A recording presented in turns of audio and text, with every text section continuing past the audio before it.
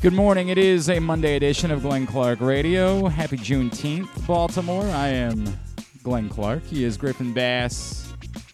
And a pleasure to be joined in studio this morning by a man who is ubiquitous with baseball in Baltimore. He is an absolute legend. And I love the fact that he is part of our team here at Press Box. The great Jim Henneman is in studio with us, hanging out this morning. It's so good to see you, Jim Henneman. Thank you for coming in and hanging out. You keep using words like that, and we're going to have trouble. I don't know words I can't spell. Well, hang on a second. If the rule was like that for me, I'm not sure we'd have any words at that point. I appreciate you. It's good to see you, sir. Really, really am glad that you're able to come in and hang out with this morning. Happy to be here. I got a lot of stuff I want to cover with you. Obviously, sure. The Orioles avoided a sweep yesterday, but I noticed this morning Jim Palmer said that Dick Hall had passed away. I heard that last night. I had a text from a friend last night that passed away during the day yesterday. I was wondering for people, because I'm sure that when I say the name Dick Hall, young Griffin over here, young Grant, they're like, who? I don't even know who that is. Could you tell everybody a little bit about Dick Hall? Probably one of the more amazing athletes I've ever been around, really. I mean, I don't know anybody that ever got as much out of his talents and ability as Dick did. He actually was signed by the Pirates originally as a third baseman back in the 50s. A very bright guy. He went to Swarthmore, played a little bit there. Actually went to Mexico, played in Mexico for a while. And at one point, I think he had the Babe Ruth of Mexico. Because he was playing baseball. He was playing. He wasn't pitching. Right. His game evolved. I mean, he was His delivery was kind of like a sidearm dart player. Okay. if you can envision that, amazing control, and he had like a dart thrower's pinpoint control. Just an amazing guy. Had a long career. Very brilliant guy. He got famous early on in his career as a guy who could do all his stats in his head. Really? He didn't need he was way before the computer guy. He was the computer, and actually he was. I think he was very instrumental. I think the Orioles may have been the first team. When you did World Series shares, you always saw full shares, half shares, quarter shares, this shares, and Dick was. I'm almost positive he was instrumental in. He said, we just go by however many days you were here. That's how they did it. So if you were here for, 138 days, you got 138 slash whatever. Wow. And that's how. And I think I think mostly that's kind of an accepted standard today. Yeah. I think so. Yeah. So, but anyhow, he. I don't really know how old Dick was. I was in his 90s, I'm pretty sure. Dick Hall was 92 years old. 92. But an amazing career and an amazing gentleman. He was and he was always great fun to be around. And I'm sure that Jim, Dick passed too late for Jim. Did not know about it during the broadcast. Yeah. I'm sure he would have mentioned it. But R.I.P. to a great friend and really a kind of an iconic guy here. But you're right. To the generations of younger than. Look, I'm not even going to pretend like I know a lot about Dick Hall. I'm not really trying to tell these guys. My kids and grandkids. Dick Hall doesn't mean, but to those of us who were around, during the heyday, really. I mean, he was on a lot of great teams. He was on really all the great teams. Well, he was on both the 66 and 70 World Series teams, right? Yeah. And so he was here through that early stretch, and so it is in the club's Hall of Fame. He didn't have statistics that knocked your eyes out, but if you go back and look at him, amazingly consistent and just a durable, reliable guy. A remarkable life, obviously, of Dick Hall, and I appreciate you being here today to tell us a little bit more about him, or else I would have been sitting here feeling very stupid trying to talk about Dick Hall in a way that I am not capable of doing.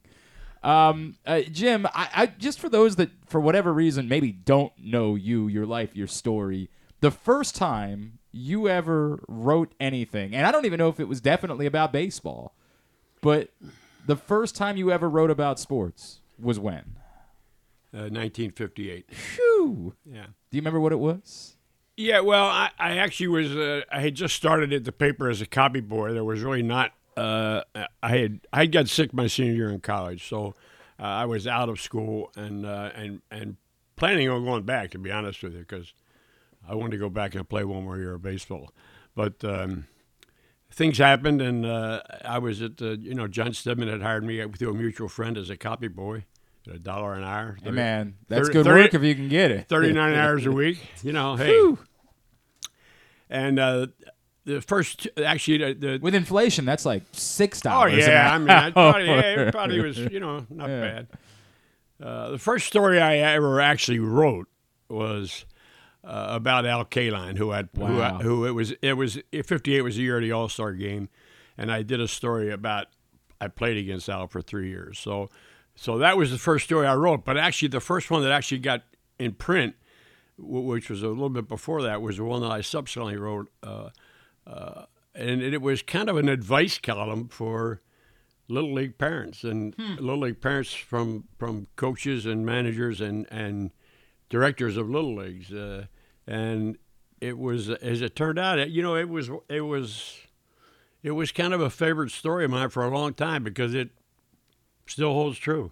Yeah. Yeah. I'm sure a lot of the same things. Okay. Do you remember any of the advice that was in the column? Yeah. Be kind to umpires. All right. That does still kind of held up. Don't be screaming and hollering because your kid's not leading off and playing. I wish you could have been at my my kids' lacrosse games this season. I got a 6-year-old and an 8-year-old now, Jim, and there were some parents there that I was ready to fight just because I was sick of hearing them get after these kids that were officiating the games. Well, I didn't do a whole lot. I did a little bit of that when my kids were young, but we always used to say we wanted to have you have kids zones and so we like to have parent zones and grandparent zones and make sure they were at least 300 feet from home plate. Yeah, right.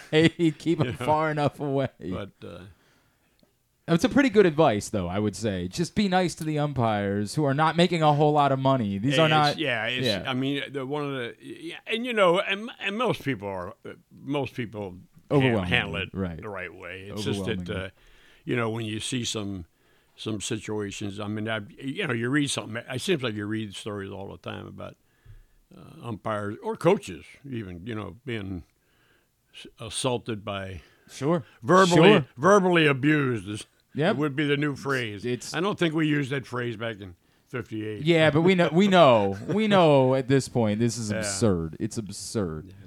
65 years you've been writing, and again, everybody associates you with baseball, but you've done far more things. I know your association with the Bullets. You've talked to me a lot about what those years meant. I had those. I was with the Bullets the last 5 years. They were in Baltimore, and.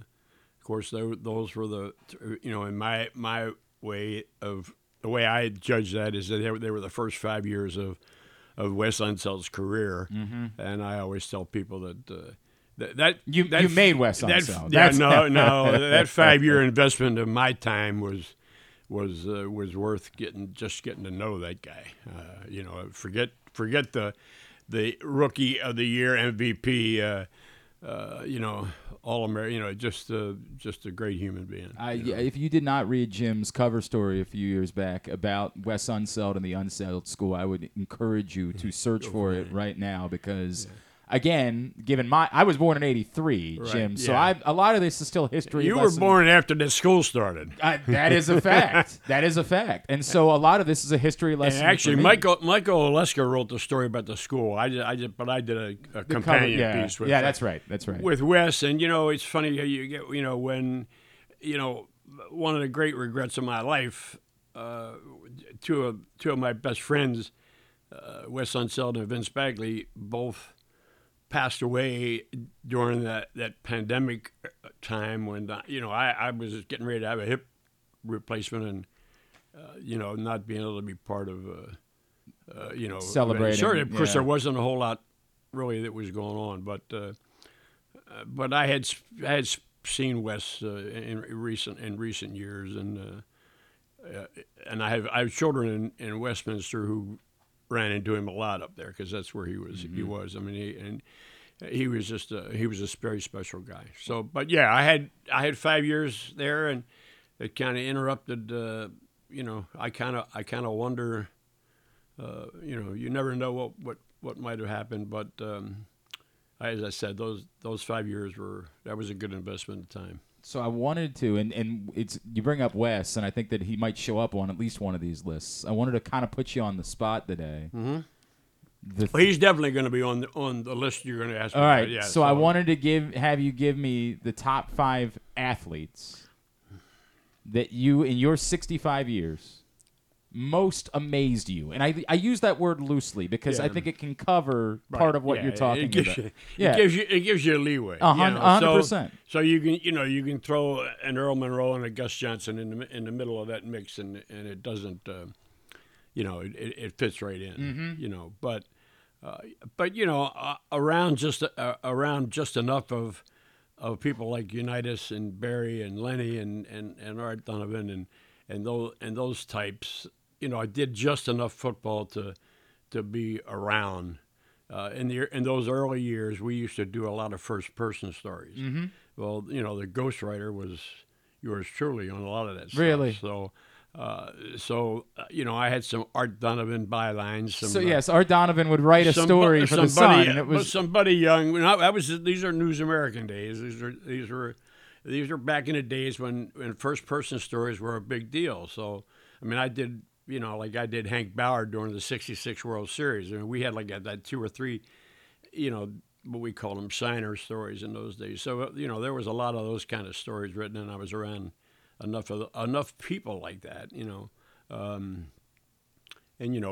Brooks and Cow are on those lists in a lot of different ways. But I'll jump ahead of you a little bit because people always ask me who's the best player, and that's hard. I mean I saw Mantle and I saw Mays at the end of his career, and from a very distant, I never really saw DiMaggio. I saw him, but only through the eyes of a young kid. Once or twice, maybe at Griffin Stadium. The best player, the way I get around that is the best player that I covered or that I was around throughout his career from beginning to end was Ken Griffey Jr. Okay. Now that's pretty good company. I mean, I'm not ashamed of that pick. I think everyone my age would tell you he was their favorite baseball player to watch. Was just the joy. I talk a lot about the word joy and how much it does for me in sports, right? And what I like watching. And part of the reason why I fell in love with Adam Jones was because you would see the joy, how much he genuinely loved playing the game. And you're starting to see it with Cedric right now, right? Like you're starting to see someone who's letting a little bit looser. He's been more uptight, he's been a bit more guarded. You're starting to see more of it. And the way he plays, his style of playing is reflecting the joy that he has. He would tell you before he didn't like diving for balls, right? He hated doing that. Now all of a sudden he's doing it all the time. It's interesting. Your perspective of that and mine are a little bit different. Okay. Only in this way is that I see all that in the way he plays the game. Mm-hmm. I swear he's a guy that I don't see anything different when I look at his facial expressions sometimes. Right. He's very stoic. Yep. And yet he comes out in subtle little ways, especially in some post-game stuff or something like that. But, the way he plays the game, and to be honest with you, and what he has done, going forward thinking that it's probably going to, I don't see any reason why it wouldn't continue, but I've never seen anybody make the kind of transition that he's made, going from switch hitter to straight up. You've seen some try it the other way without much success. And I've never seen anybody. Didn't he credit Buck for that? Didn't he say that it was Buck who encouraged him to do that? I think that it was probably not. Organizationally, I think he had been encouraged to do it. But you have to understand, he had been switch hitting since he was in high school. So, and obviously, I guess he was. and obviously the right hand side was his weaker side, and if if he can get it in play, it's gonna work. But it's not so much that, but it's the power. Well, the power was already there, but the power that he's shown against left-handers, because it's kind of like that pitch on the inside. That's a tough pitch on the inside to handle. No question. And the pitchers are not having a whole lot of luck in there. No. With it. So, So I'm incredibly amazed at that. And I talked to Hank Allen, who was scouting for the Dick's brother, and who scouted for a lot of years, and talked to him about. And he said he tried to switch. He says switch hitting is one of the toughest things you can imagine. And a lot of people will tell you that it is really something that's really tough to do. And Eddie Murray was a right-handed hitter. He was primarily a right-handed hitter, and so he had to go left. Mm-hmm. So to see guys have at that level, have the kind of careers that Eddie had. Kenny Singleton had a great career as a switch hitter. Dempsey tried it. Dempsey had some at bats left-handed. Because he was just trying to figure out a way. I don't remember that. Trying to figure out a way to actually the first game he played batting left-handed, he actually had an RBI, but it was on an infield grounder. But it was one of those plays where get the guy over, get the guy in type of thing. But he did. It didn't. Rick had trouble with the slider low and away, but.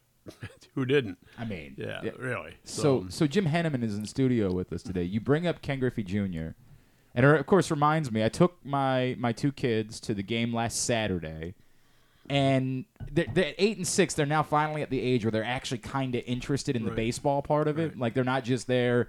We were there to get the Captain America bobblehead, but it was the first time. Like, they didn't want to go play on the playground; they wanted to watch the game.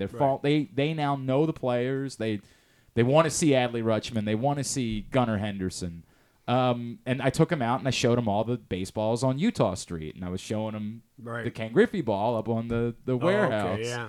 And it reminded me that you recently wrote about the home run that Gunnar Henderson hit, and a reminder of one of the most famous home runs in Orioles history, which, of course, was the time that Frank Robinson hit the ball cleanly out of Memorial Stadium. Glenn, you know what? You see, I tell you what's fun about being this old is that it seems like every year there's a 5 or 10 year or 20 year or 25 year anniversary of something that happened. Yep. I went through it or something significant that happened. Like that particular thing you're talking about. I was sitting there, and I was sitting next to Jacob Calvin Meyer, From the Sun yeah. papers, and we were sitting there, and watching things that this kid had done, and we were kind of a little bit almost. And when he hit that ball, I looked at Jacob, and he looked at me, and we didn't say a word. It was just like you just saw just something, like this, yeah. As the day went on and I started to think about it, I thought, why not? Why not? Now, the fact that it is the longest home run ever supposedly, yes. But we know that for whatever reason there's at least one out there that's closer to the wall than his is. So maybe we got to do some. I don't know how, but see that goes back to estimations and all that kind of stuff, and what made it even better was on Frank's home run, I was the leader in the clubhouse in the office the next day saying, "There's no way that ball didn't go more than 451 feet. No, it's impossible. That ball, it's 450 feet to dead center field. Correct. This ball cleared the fence, cleared the back of the wall. Got to be over at 4. So, if you went through the story." Instead, we go and bring surveyors in, and we spend 2 or 3 hours out there the next afternoon, and they come up with 453 6 so we spent all this time for 30 inches to try to prove that the ball went more than 451 feet. So balls are going to be hit farther in center field because that's just the nature of the swing. Sure. And stuff like that, and it's harder to keep the ball fair down the line. But I will say this, The more what people, and part of the reason for the discrepancy in the distance is these things now are projected as to where this ball would have traveled with the trajectory. Now, Tomey's home run, for instance, could have been coming straight down and dropping right there, whereas this home run is projected to go. And what we forget is that the field is 16 feet below sea level, and not sea level, but street level. Street level, yes. So you project. So these distances are projections of how far the ball would have traveled if unimpeded. Had not got if the stadium had not gotten in the way. Exactly. Right. So the more I think about it, and with the dimensions and the angles and all the thing, I honestly, I don't think that the warehouse is ever going to get hit. Wow, that was where we were headed. Yeah. You don't think so? I feel like when the stadium opened, it was such an exciting, enticing part of, hey, we're going to see this. Right. And then after about 10 years, we kind of realized, like, well, if it hasn't happened yet, it's probably never going to happen. Of course, we know that Ken Griffey hit it during the home run derby, but that's a little bit of a different thing. Well, and plus, I don't know about in '93, but we know that they used juice balls in a home run derby anyhow. So 100%. Now, whether they did it, but and they might have been using cork now bats. here's for the all other I thing know. too. Yeah. That was the same home run derby, same year of the home run derby, that they had a celebrity home run derby hitting contest, and there was only one ball hit out of the ballpark, and that was hit by Selleck. Oh, really? And the guy who got credit for hitting the longest ball was Michael Jordan, whose ball landed in center field. Oh, okay. And It just didn't go out of the ballpark. Got I'm like, wait a minute. It's it. a home run hitting contest. Says one ball goes over the fence. Excuse me. Was that around the time that Selleck did the baseball movie? Was that around the time he did? Was that Mr. Baseball? I don't know, but it was around the time that he was taking BP at a lot of different ballparks. So he was really he was a Detroit guy. He was a big Tiger fan. Yeah. And he was, but yeah, he hit a ball over the scoreboard in right field and didn't win the contest. Which because it wasn't quote unquote the longest ball that was hit, but that's not what a home run contest is. The idea is to hit a home run. It doesn't make a whole lot of sense.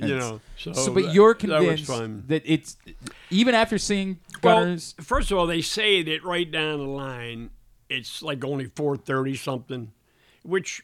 But that's keeping the ball dead inside the foul line. But for every 5 or 10 feet you go to the left, that warehouse, the angle. I mean, even though the angle of the warehouse is not changing, the warehouse is as straight as an arrow. But but the angle coming off the bat and the way it is, I think it's going to take. And again, projecting that it's 16. The base of that thing is 16 feet higher than the home plate. I mean, like the ball that Frank hit, in theory, this is home plate and this is where the ball landed. It was literally the same height. So there's no question about a projection of how far it would have gone. They kind of know where it went. We know where it landed. So it was at the same level. In this particular case, if Frank's ball was hit and it would be up here.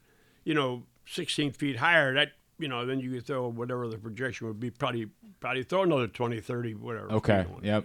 So, hey, make sure make sure good conversation. It would be electric if it were to happen. It would be amazing. Well, but here's the other thing about it. When Frank's ball left the ballpark, there's two things about this. When Frank's ball left the ballpark, we were only 12 years into it. It was only our 13th year here. Wow, that's right. And so Camden Yard is 30-some years gone, and it hasn't been hit yet. Correct. And here's the other thing: if it does get hit, it's going to get hit probably in the lower 3 feet. The bottom. Right. Nobody's going to be able to see it except somebody that happens to be standing there, because it'd be impossible. That's a great point. You won't be able to see it. So it won't be a great made-for-TV moment. No. It'll just be. But what I was going to do the other day, and I didn't. Once I found out that Tomey's marker is actually a little bit closer to the warehouse than Gunners was, I was going to go out and kind of half walk it off to how far. I'm more interested in how far it was actually from the base of the warehouse. Yep. So and I still might do it, but it kind of dulled my. I understand. Dulled my enthusiasm, and my back said, "Nah." I'll pass on that. Yeah. Jim Henneman is in studio with us this morning here on GCR. Today's show brought to you by your local Toyota dealer and buyatoyota.com. The Toyota Tacoma comes in a range of models and trim lines, so you can choose the perfect Tacoma to reflect your unique personality and driving habits. Check out buyatoyota.com for deals on new Tacomas from your local Toyota dealer today. Jim, I want to talk about this year's team, and I want to do it in the context of they did avoid the sweep yesterday, and that was a gutty win, obviously, in Chicago after things were not going so well to start the game. And a lot of teams, it would have been easy to kind of say, all right, this wasn't our weekend, but they did a great job of bouncing back. But they've lost 4 out of their last 7 series now after a strong start. So when we come back in, I just want to discuss, is there anything that needs to change? Is there something, they're going to get Cedric Mullins back, but is it time for Jordan Westberg, Colton Cowser, trying to give the offense a little bit of a kick? I want to discuss that when we come back. Yeah. Jim Henneman is here with us. It's Glenn Clark Radio.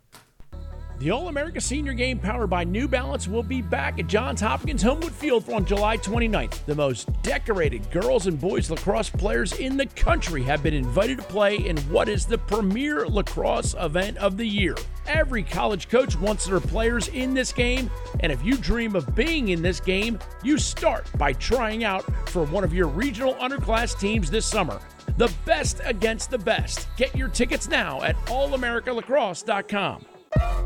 Are you a diehard O's fan looking for the perfect way to show your team spirit? Look no further than Birdland Sports. Birdland Sports is a small business run by fans for fans. They offer a wide variety of unofficial O's merchandise, from the Birds Are Coming tees to player cartoon shirts and more. And the best part? Their prices are more affordable than the big guys. So head to birdlandsports.com and grab your gear today. Show your support for the Birds with Birdland Sports.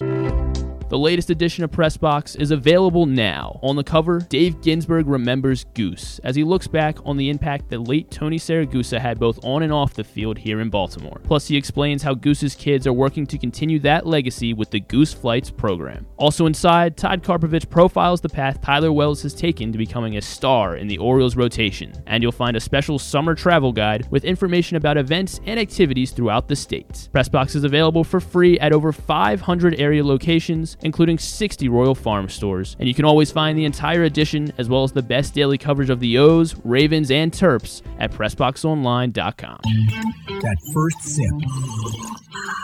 That first bite. Start your day off right with a delicious breakfast at Royal Farms. Choose from a fantastic selection of fresh Royal Farms breakfast sandwiches and top it off with a rich hot cup of the freshest coffee in the world. At Royal Farms, breakfast is available day and night. It's the freshest breakfast in the world. Real fresh, real fast. Royal Farms.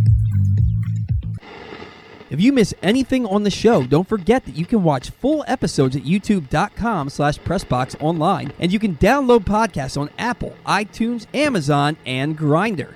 Wait, did I say Grindr? I don't think that you would find it on Grindr. Not that I know it's on Grindr or anything, I swear. On second thought, you know what? I don't care what you think. Here's Glenn. PressBox is offering new sports bettors the best sign-up bonuses and promos from the 7 legal online sportsbooks here in Maryland. Go to PressBoxOnline.com/offers right now and get offers like $150 in bonus bets from DraftKings after you place your first $10 bet, or up to $1,250 in bonus bets from Caesars. Time is limited to get the best offers from all of the area sportsbooks. Go to PressBoxOnline.com/offers and sign up today. The legendary Jim Henneman in studio with us today here on GCR. Of course, you can read all of his stuff at PressBoxOnline.com. Jim, the Orioles do indeed avoid the sweep in Chicago, and I do think there's something to be said for. It feels like this team, whenever they're one loss away from there being some real reason for concern, and I think the Milwaukee series stands out as another example of this. Like, whenever they're a loss away from us saying, boy, there might be some real issues here, they always tend to figure out a way to get a win to prevent there from being disaster. It's been pointed out by a lot of people. They still haven't been swept in a series since Adley Rutschman arrived in Baltimore. And not being swept is not a particular, celebration or demarcation point, but I do think it is noteworthy in the grand scheme of how things have turned for this franchise. I couldn't agree more. And the point that I kind of was fascinated by a lot of what I think you're talking about. I mean, number one, I went back and did some checking with some people at Elias about a couple of thoughts that I had. But what we forget, this team has been in second place continuously since I think the 13th or 14th of April. Mm-hmm. When they lost the first game of the series to Tampa Bay 3-0 on June 4, whatever. I looked at this last night. They were 6.5 games out of first place. They have not been that far out of first place since. Yeah, and they're closer now than they have been. And this is during the period of time now. Tampa Bay is no longer playing at a 700 level. But we went back and had people at Elias check this for me to find a team playing 700 or better. Now, if you remember, the Yankees were playing like 735 this time of year, and there was nobody within sight. Mm-hmm. So the Tampa Bay, through all this time now, they've dipped under 700 now in the last week.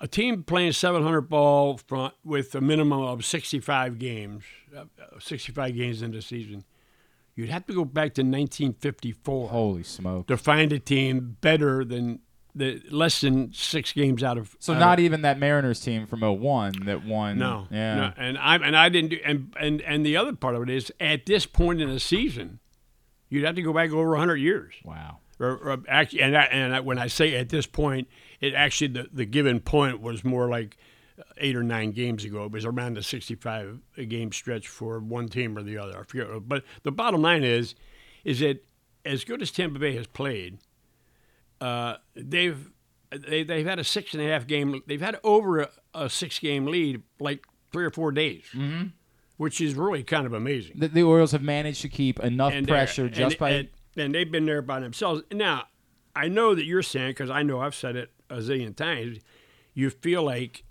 there's more in the tank. You feel like there's always from the get-go there's something was missing. Right out of the get-go, the fifth starting spot was a mess. Mm-hmm. This was a mess. That was a mess. And now, sitting 17 games over 500 and 5 games out. No Mullins. Everybody is kind of down on, the Mountcastle thing is, him hitting 120. I mean, hitting whatever, 220 or whatever. Obviously, that doesn't work. But the 11 and 39, which have been there forever, it seems like, the home runs and the RBIs tell you that he had a lot to do with what happened in those early weeks. He did have a good start. So I always said, I just don't think this lineup looks as dangerous as it does with him in it somewhere along the line, and obviously you want him. You'd want him hitting more than what he's been hitting in his last 20, 25 games.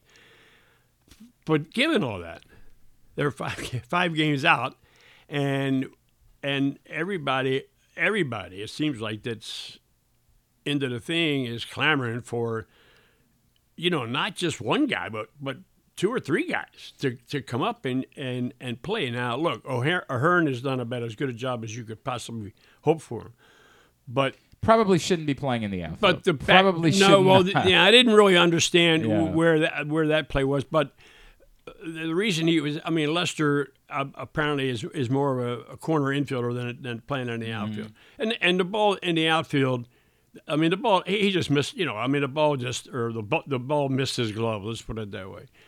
But the play right before that was also, I'm not going to say those are plays that should have been made, but they could have been made. Well, let's say that's fair. So, that's fair. Yes. And that's that's the official score. Coming out. But I do think that the ball on Lester in the dugout. It's a little tough to give a guy an error on that play, but I thought O'Hearn's ball was an error. I thought that that was the right call. So given all that. We went Westberg. We went Calton, Herstead. Those guys. There's not enough room for all those guys. No, certainly not. Now I just saw. Steve Molesky wrote a thing today about there's a lot of movement going on in the minor leagues, Prieto has gone from Bowie to Norfolk. I'm sure, and he's a guy that has been overlooked in this thing from the get-go. 100%. Because he's older, and he was an older... And he's not very big. International sign, but he was a second baseman and had played came from Cuba, and you kind of had a few. And this guy may be closer because this is around. He was signed around the same time that. Well, he was in the first class, was he? He was in the first international signing class the Orioles had? Well, but he was not really. I mean, he wasn't a high dollar guy. No, because he was like 21. Right. I mean, the first class is, they're 15 or 16 years old. That's another whole thing. We don't really want to go there because those guys get signed. But he was a guy that you said he might be closer because Westberg, for instance, and these other guys were just starting their careers, and this guy had played in Cuba. So my guess is he's gone to Norfolk. He's going to play. If he's going to play, so you think that means somebody's coming up? Now if I had to read something into this right now, the way it looks, because Ortiz is already up here, and I think that a lot from what people have told me and what I've heard, he's a shortstop. Who's a shortstop who maybe can move around, but primarily he's a shortstop. So I kind of thought that he might be the placeholder for Holiday for that it might be time to move. But now I'm thinking that Henderson might be that guy. And the funny thing of it is, so I've been thinking about this. The other guy started to hit the ball again. Well, Mateo. He started to hit the ball. A little bit, yes. Well, he drove in a pretty big run. You're right. There's no game. doubt. Yesterday, he get thrown out on a tough play, but he has hit the ball halfway decent. So I thought he was safe, but I still think he was safe. Yeah. Well, he might have been, but hey, if it takes over 30 seconds or whatever, whatever they say, they're going to just. But keep the call. He's another guy who's a quote unquote center field possibility. I mean, a lot of these guys are probably. I mean, you look back at the history of guys like Robbie Yount and Paul Blair and Mickey Mantle and guys who are interchangeable in the middle of the field as shortstops or center fielders. Not suggesting that necessarily is going to happen, but my guess is, I mean, look into this thing. Urias, I don't know. There are days, he can be 0 for 4 with 4 Ks, or he's plays great defense and drives in some key runs. So.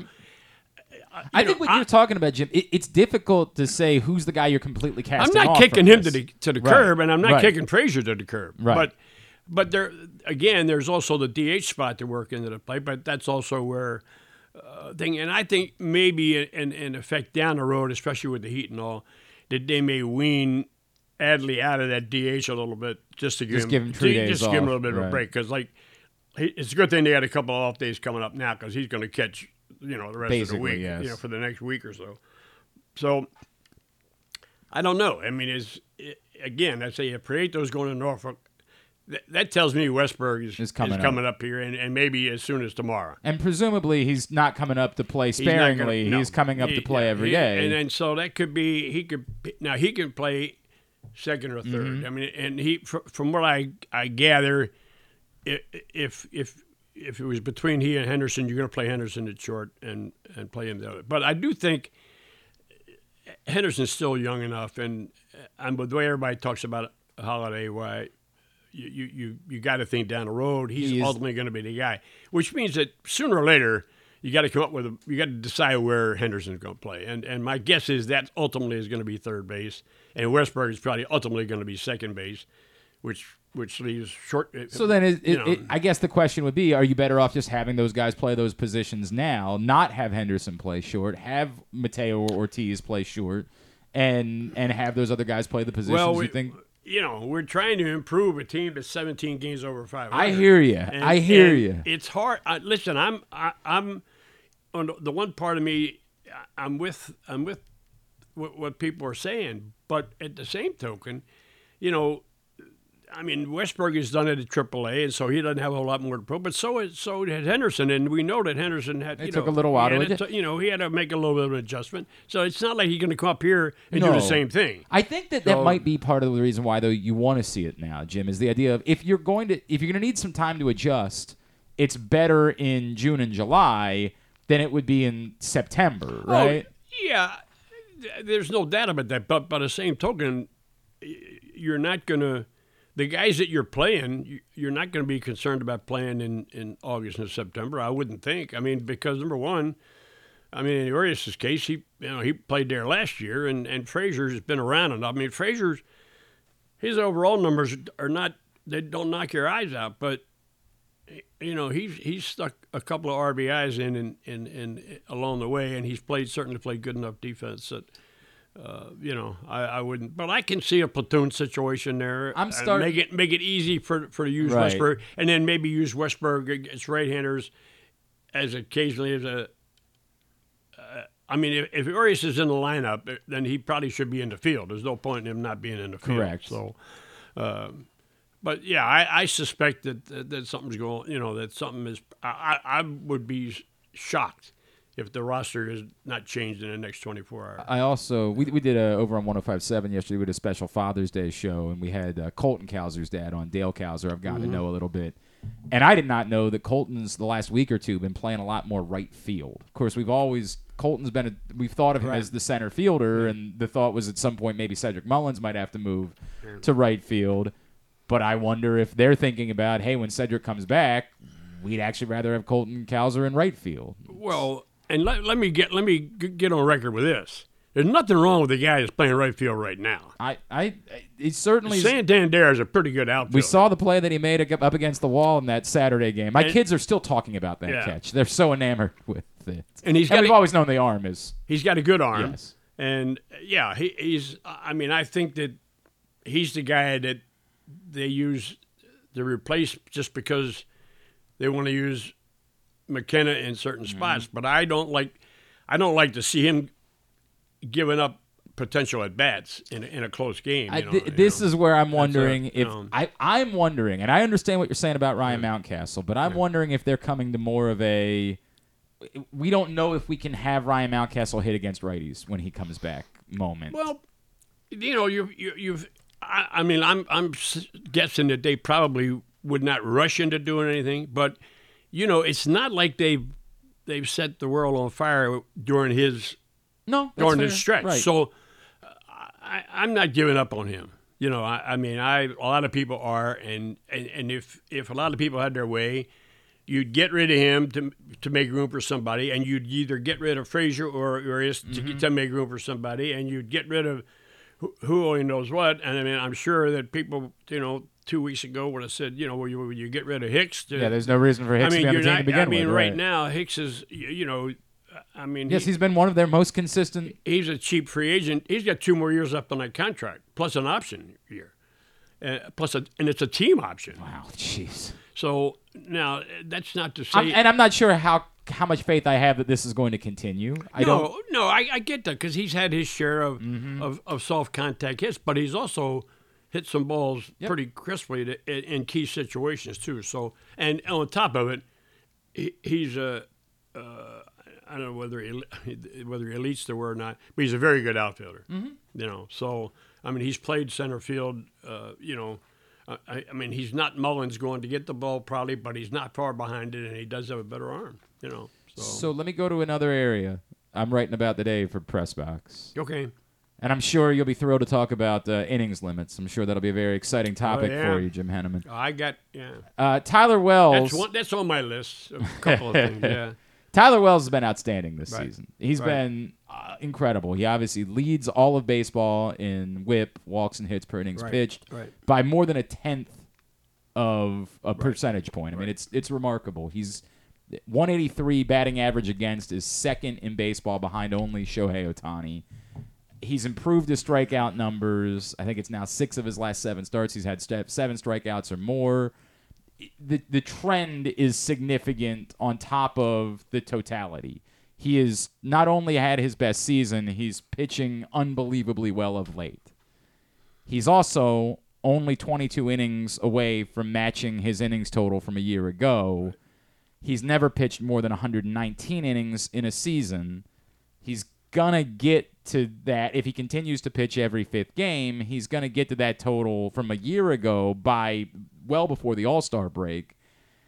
And as much as we can get frustrated about it, we can be sure that the Orioles are going to have a number that's a limit for them for this season, whether that's 1 140, 150, 160, whatever it is. I've talked to a bunch of people, and I've gotten the sense that it could be anywhere between 40 to 60 more innings than a year ago would be a reasonable number.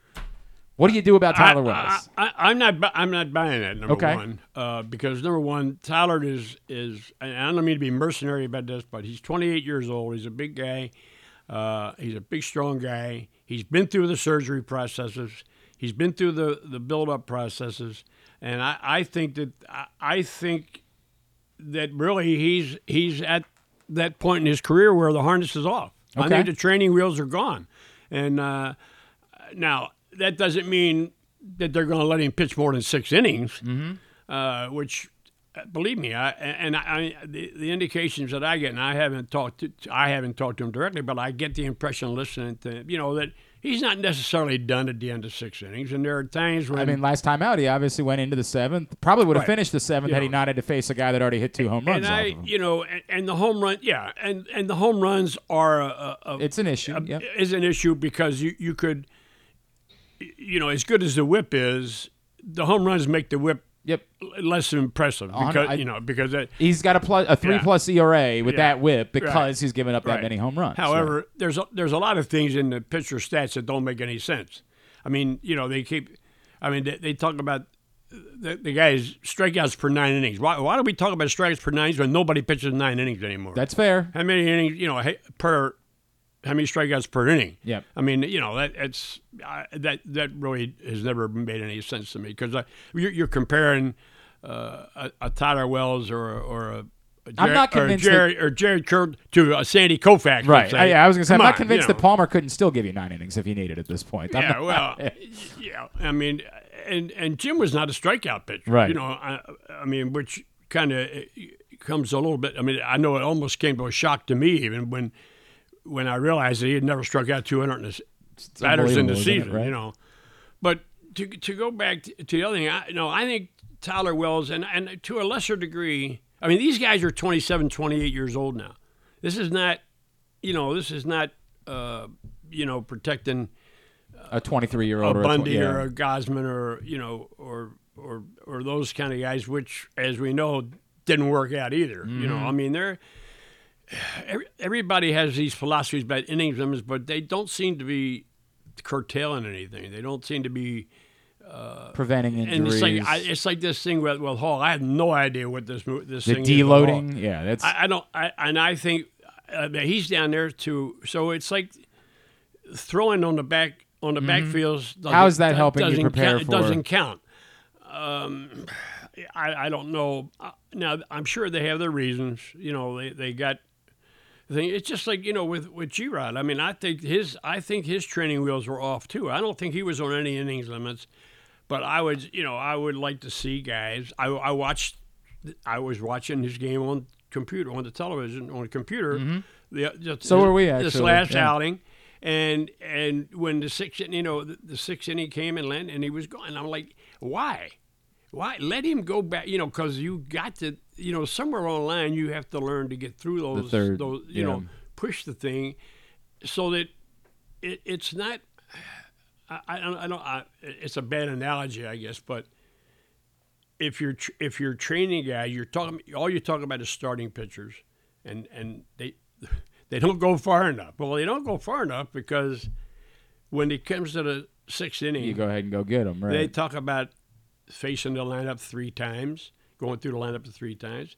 So do you know that to pitch 6 innings and not go through, the only way you can not go through the lineup to get everybody out is to be perfect. Yes. You have to be perfect. So you have to face 18 guys for 6 innings. Yep. That's the only way to do that. It's and these numbers about when they do face guys a 3rd time, they're facing the top of the order. So one of the reasons about the opener thing is if you do get to the 3rd time, at least you're maybe at the back end of the lineup. I don't know. Is it overthinking, over whatever? I don't like the idea of saying I'm not going to go more than 6 innings with the guy because that automatically means you're going to use the way the game is being played. And this is not. I think Hyde has done a marvelous job with this team. Don't get me wrong. I just think it's the way the game is played today. It's not just here. It's everywhere. I just look for somewhere on the line for somebody to say, hey, if we use 4 pitchers every game, somebody's not going to have it. I mean, what you're basically saying is that you got to bring 3 guys in, and they all got to get 3 guys out. Mm-hmm. Boom, boom, boom. It's just that's hard to do. And if you only go 5 innings, So let me go to 2 things that you brought up within that context. You brought up Brandon Hyde. Mm-hmm. I think there is still a bit of a jury out on Brandon Hyde as being the guy to guide the Orioles to a World Series title. He's obviously done a remarkable job. And I made a comparison to John Harbaugh that I don't know what John Harbaugh's X's and O's strength is, but I know that he's been around a lot of winning teams, and there's been a winning culture that has surrounded the Baltimore Ravens the entire time that John Harbaugh has been the coach. And that matters to me. Whatever the X's and O's are, the fact that the culture has been a winning culture matters. And I'm feeling something similar with Brandon Hyde, which is I can't tell you definitively what he does that makes him a good manager, and I certainly have questions every now and then about certain decisions all you that are got to made. do is be more active on social media. Well, yeah, sure. You can find out what it is. I mean, every time you make when you're pitching, when you use pitching the way that it's being used Mm-hmm. in this game today, every time you make a move, You're going to be is going to be vulnerable because the one guy that doesn't pitch good, I mean, is going to be your whatever. Now, I will say this: if last year had it been the same kind of year as the year before, or close to it, you think he would have been? He probably would have been in trouble. Mm-hmm. He probably would have been. And I don't really know that, but if you go back and look at expansion teams or expansion-like teams, he's lasted longer than. I mean, when you stop and think about it, I mean, Houston, all those places. I mean, even the places that Buck went, which weren't expansion teams, Mm-hmm. but they were teams that were coming in. I mean, it's almost unheard of. 5 years, to go 5 years. There's clearly a commitment with Brandon Hyde here. And he had situations. Well, he had the pandemic thing, which crazy enough was really not the best thing that happened because they were for what it was, they were decent. That little short. Yeah, it's a good point. They actually played some decent baseball. And in 19 and I'll never forget this. In 2019, his very first spring, the best player on that team, that whole spring training, without question in my mind, was Austin Hayes, and he was sent out. I'm convinced as much to let's not get too anxious to get this guy's clock one. Let's get him out and get him some time, and we'll bring him up a little. And then he went out and got hurt, never got back up that year, missed the whole next year. So I'm not saying that's why he got hurt because it wasn't obviously. Right. But we're starting to see a little bit more now. I mean, to me, he's as good an all-around player when you take in the defense and all the other, the running. Incredibly ability. consistent hitter, range. Now, I mean, is he a 320 hitter? I don't. Probably not. Probably not. He's not an OB. He's not an OB guy. Yep. From what and they obviously say. somebody's going to point out, hey, he got off to a really good start a year ago, and he couldn't sustain it for the entirety of the season, so we need to see him do that, And there's always a thing, like he's hitting I looked at this, he's hitting 320, and his on base percentage is 360. Well, you hear a lot of people say, well, batting average plus 80 points. And I'm like, well, let me ask you a question. Would you rather have a 280 hitter? Whose on base percentage is 360, or you want a 320 hitter whose on base percentage Yes. whatever. So, I mean, I'm a more good things can happen when you get hits. Is your point? Yes. If the guy's coming to the batter's box with a tying run on third and less than 2 outs, I want the guy that gets a hit, not the guy that walks. So, and that's and the perfect combination to the things from what we've seen is Adley. I mean, there's no question about that. And yet there was a startling statistic that they threw up on the thing yesterday that he had taken 145 first pitch strikes. Now, when you stop and consider the plate appearances was like in the 300s or something. Now there's a lot of those first pitches were also ball. It means. And yet, the hit that drove in the last run was on the first. And the at bat before that, he had taken a pitch right at the knees, and then the next pitch was a little bit below, and he went out. But the last time up, he was all over the first pitch. So it's interesting. I'm not. That's interesting. So I'm giving him.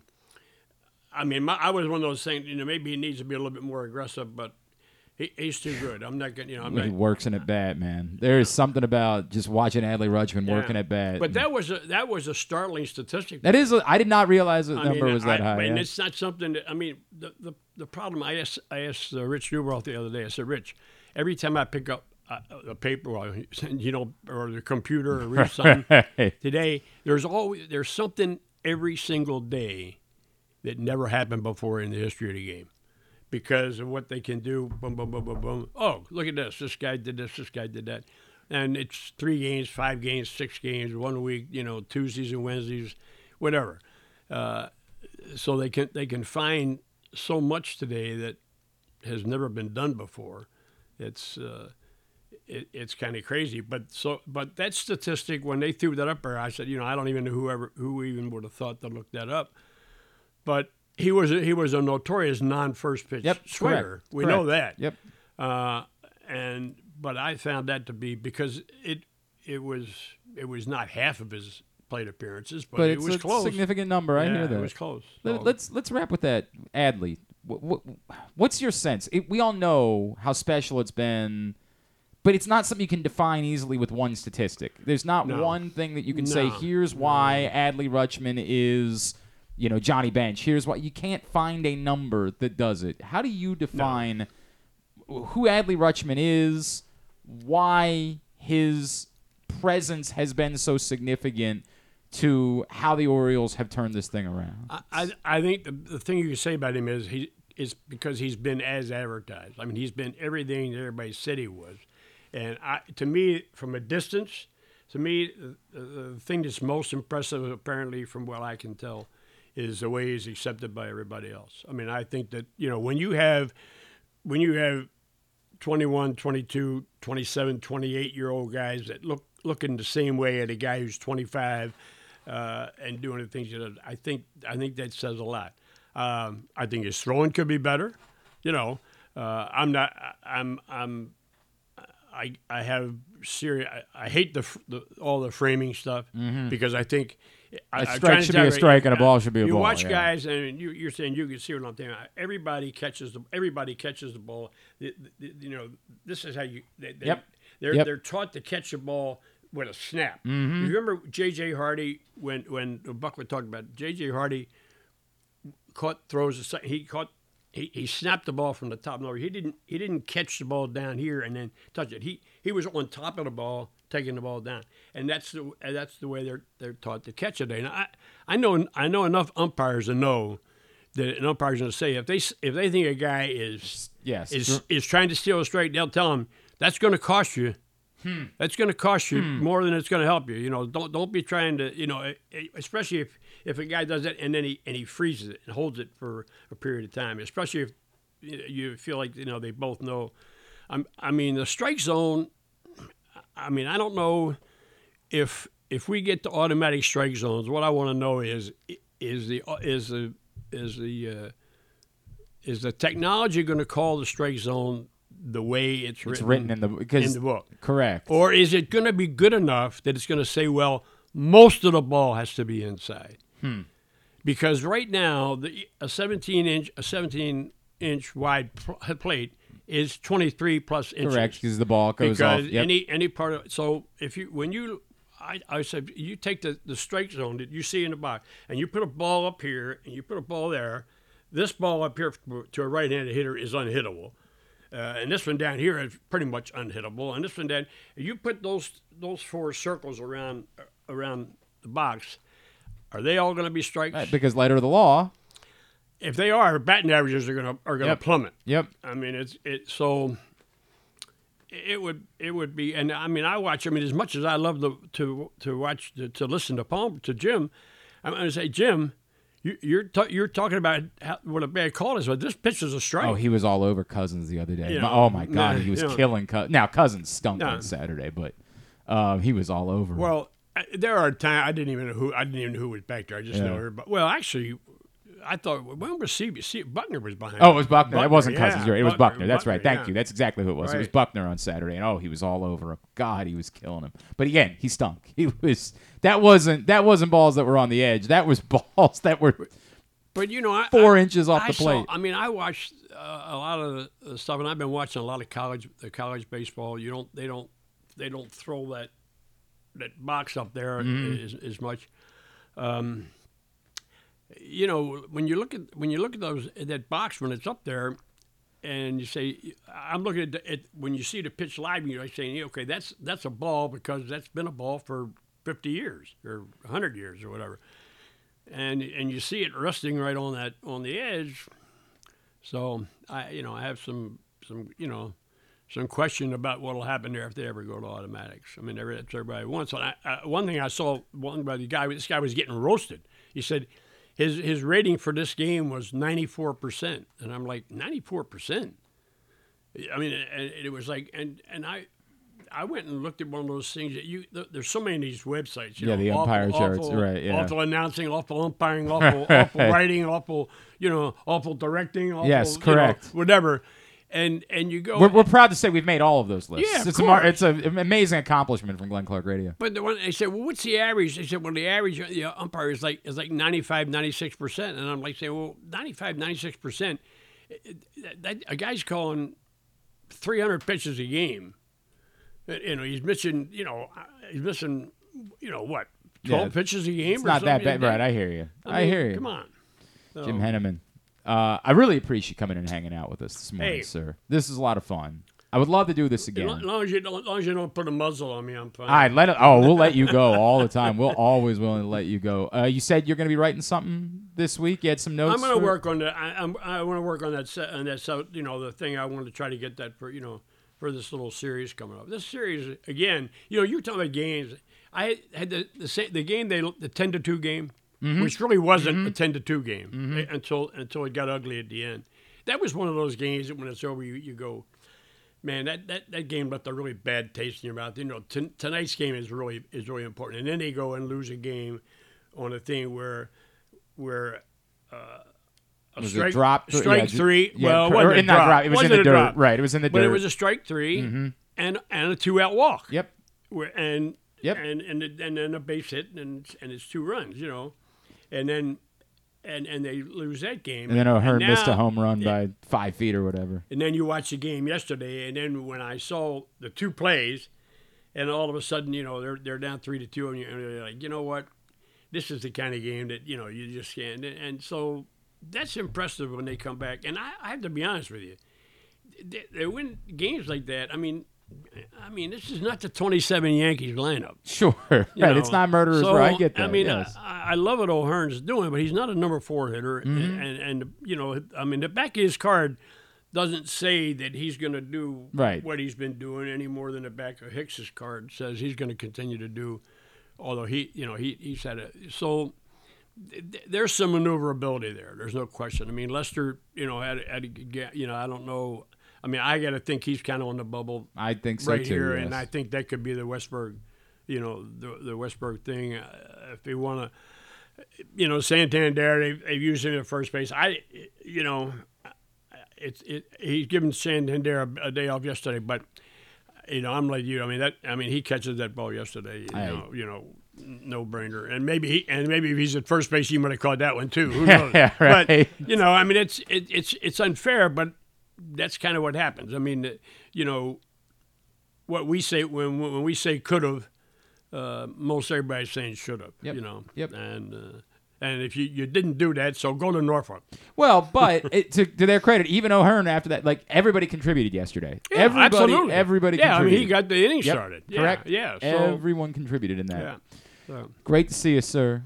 I really appreciate it. My pleasure, Glenn. I enjoy your stuff. Would love to do. I got to say this about Jim. Jim has no need to say anything nice to anybody else. He doesn't have to do that. He's a legend. Don't trust me. Don't stop. Don't overdo that. No, Jim will always reach out and say, "Hey, I really enjoy it," and it means I hope you know that means the world. It means the world. Listen, I had people that I try to young guys. I try to remember to be treat young guys the way I was treated when I was young.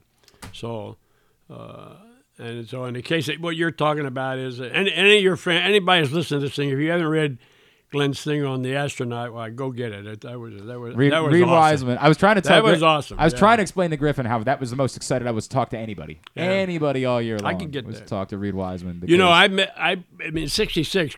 Gus Grissom was hanging out with us, and I remember Billy Hunter and I was there, a couple of coaches, and we were sitting around, and all we wanted to talk about was space, and all he wanted to talk about was baseball. And then of course, he was the one that died in the chair. One of the ones that died in the chair. So I've had a fascination to that kind of stuff, as I'm sure you and a lot of us. I mean, I remember the moon walking all, but all of a sudden, I don't remember the moon. well, no, I get it, but the thing of it is that all of a sudden, that was big deal. All of a sudden, now it's on page 13. Right. Correct. I mean, we do this stuff today. I keep trying to explain it. He's going to the moon. Yeah. We should be making a bigger deal out of it. We don't. Yeah, and the moon is like halfway to Mars. Right. Like, really. Okay. Right. All the time, So. We should have more context for how ballsy these people are that are willing to go up in a machine not knowing what might happen at that point. We should have context for that. And it's not like, it's like, I mean, I remember watching the challenge, right? Watching Columbia, right? Yeah, sure, yeah. Columbia, right? With with a teacher on it, and her parents in the stands. Yes, that was the guts of these people to do this should be more recognized. It is remarkable to me when a human being says, yes, I think that I can help better society, and I'll take upon the risk to go do something that other human beings can't do. Well, I admire your versatility. It's a whole lot better than it's a lot more fun talking to an astronaut than whether a shortstop can go to his left or right. Jim Henneman, thank you, sir. Great to see you. We still have a lot. My pleasure, anytime. Lot to do today. Include John Smoltz is going to join us this hour, the Hall of Famer. Okay. We will chat with Smoltz here. And listen, that's a good one, because we were always talking about trades and stuff like that. Don't forget Dole Alexander. That's right. For John Smoltz worked out pretty well for the Braves. There's no question about that. All right, we got a lot more to do. It is a Monday edition of Glenn Clark Radio. Your summer destination is closer than you think at Live Casino and Hotel Maryland. With an expansive gaming floor and incredible dining options ready for you to explore, your adventure awaits. Dine at the new Coho Korean Barbecue House coming in July, or on the patio at the Prime Rib. Enjoy the summertime breeze at Orchid Smoking Patio. Limited time packages starting at $229. What are you waiting for? Book now. At Arundel Mills, must be 21. Please play responsibly. For help, visit mdgamblinghelp.org or call 1-800-GAMBLER. The Orioles are off and running, out to prove that last season wasn't a fluke, and they are one of the best teams in baseball. Hi, I'm Paul Valley, host of the Bat Around for PressBox. Tune in every Saturday from 10 a.m. to noon as Zach Goodman and I break down every Adley bomb, every Tony Tater, and every save from the mountain. Like a warm hug from Rutschman, the Bat Around has you covered with all things Orioles as we embark on what's sure to be a magical summer in Birdland. So tune in every Saturday for the best in Orioles coverage right here on the Bat Around. Whether your focus is luxury and comfort, convenience and technologically advanced connectivity, or sporty performance and aggressive styling, we've got the perfect Highlander for you. Check out buyatoyota.com for deals on new Highlanders from your local Toyota dealer today. Costas Inn has been serving up delicious steamed crabs for over 50 years. Lately, the crabs you want to eat when the weather warms up have gotten harder and harder to get. So get your crab-eating game plan in place. Make sure to stick this number on your fridge, 410-477-1975. Call ahead and reserve the size crabs you want. You may be able to walk in, but you may also be disappointed at the size or maybe even get shut out altogether. So call ahead, have a plan, and then arrive on your crab-eating vacation. Costas also has delicious crab soup and crab cakes. The Costas Inn at 4100 North Point Boulevard. For more than 50 years, they've been satisfying crab lovers in and around Baltimore. That first sip. That first bite. Start your day off right with a delicious breakfast at Royal Farms. Choose from a fantastic selection of fresh Royal Farms breakfast sandwiches and top it off with a rich hot cup of the freshest coffee in the world. At Royal Farms, breakfast is available day and night. It's the freshest breakfast in the world. Real fresh, real fast. Royal Farms. If you need more of Glenn, you can also hear him every Sunday with Rita on 105.7 The Fan. But also, if you need more of Glenn, what's wrong with you? Thanks again to Jim Henneman for stopping by, hanging out with us this morning. That was a lot of fun, just talking shop with a legend. Appreciate him doing that. And yeah, if you missed yesterday on 105.7 The Fan, as I was saying, Rita and I had a really special Father's Day show where we caught up with Colton Cowser's dad and Kyle Hamilton's dad and Trenton Simpson's dad, which was a really neat conversation.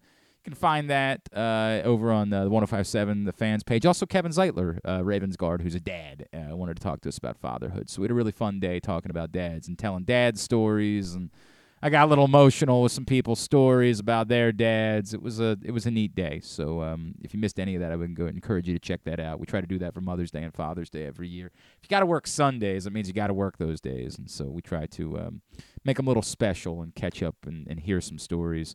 Kyle Hamilton's dad talking about there was a text exchange the week of the Miami game last year where Kyle Hamilton basically said to his dad, we're gonna find out if the cheetah is really the cheetah. And then, of course, we all know what happened.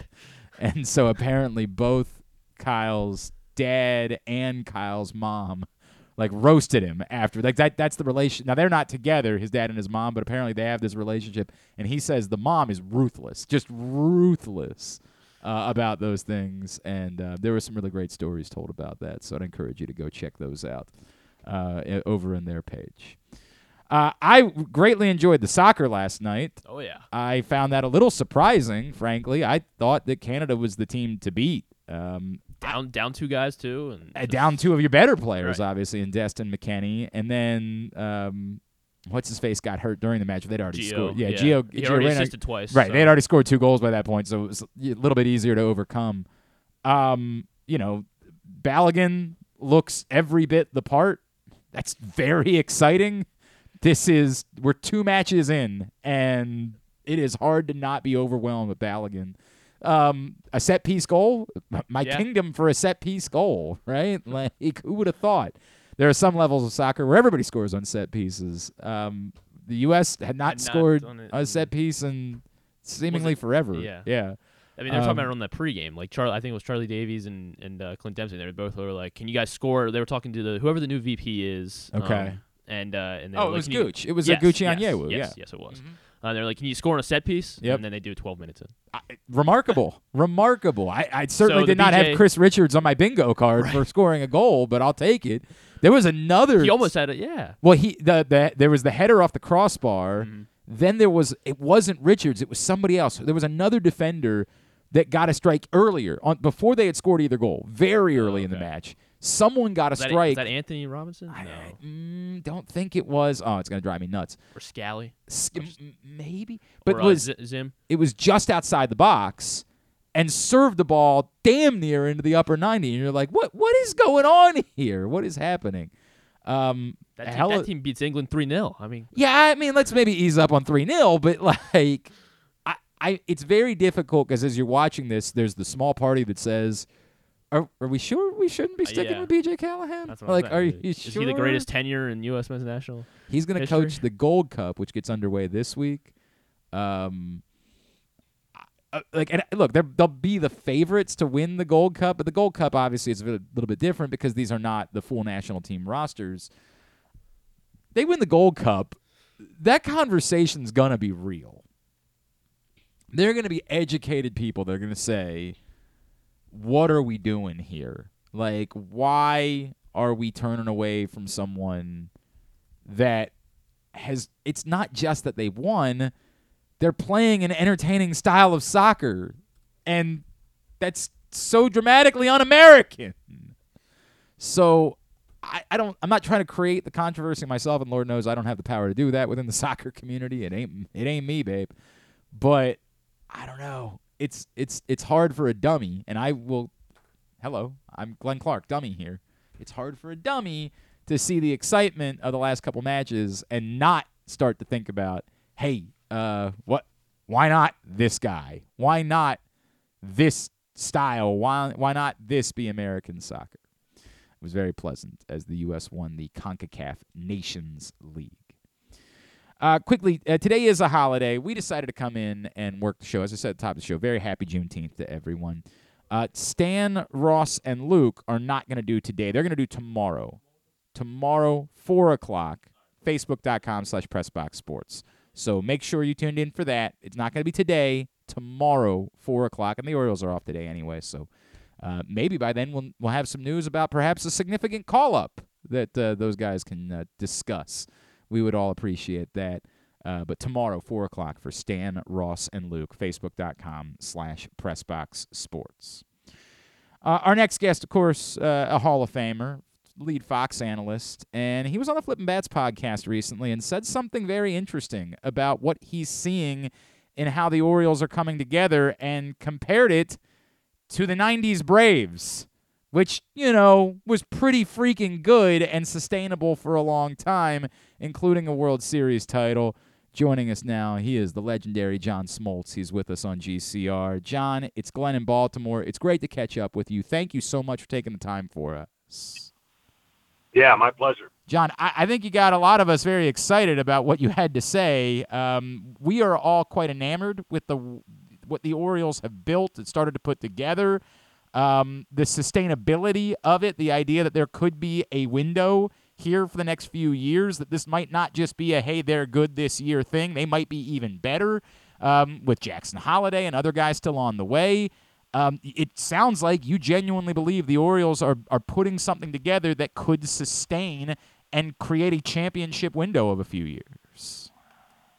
I really do. I mean, the only unfortunate thing is they're in a beast of a division. There's no doubt. Right? I mean, that's the only unfortunate thing, and for them to compete the way they are in a division that's had some heavyweights.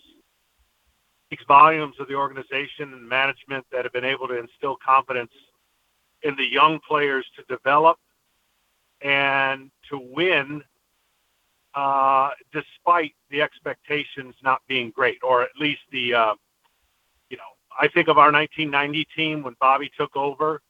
The second half, we started to feel something different. I mean, we didn't know what the moves were going to be made, the next year. We didn't know if we'd even have an opportunity to compete for the playoffs. But what we did know is in the second half, we started to play better baseball. And it did. Yeah, I'm not huge into carry over into the next year because the next year could be totally different.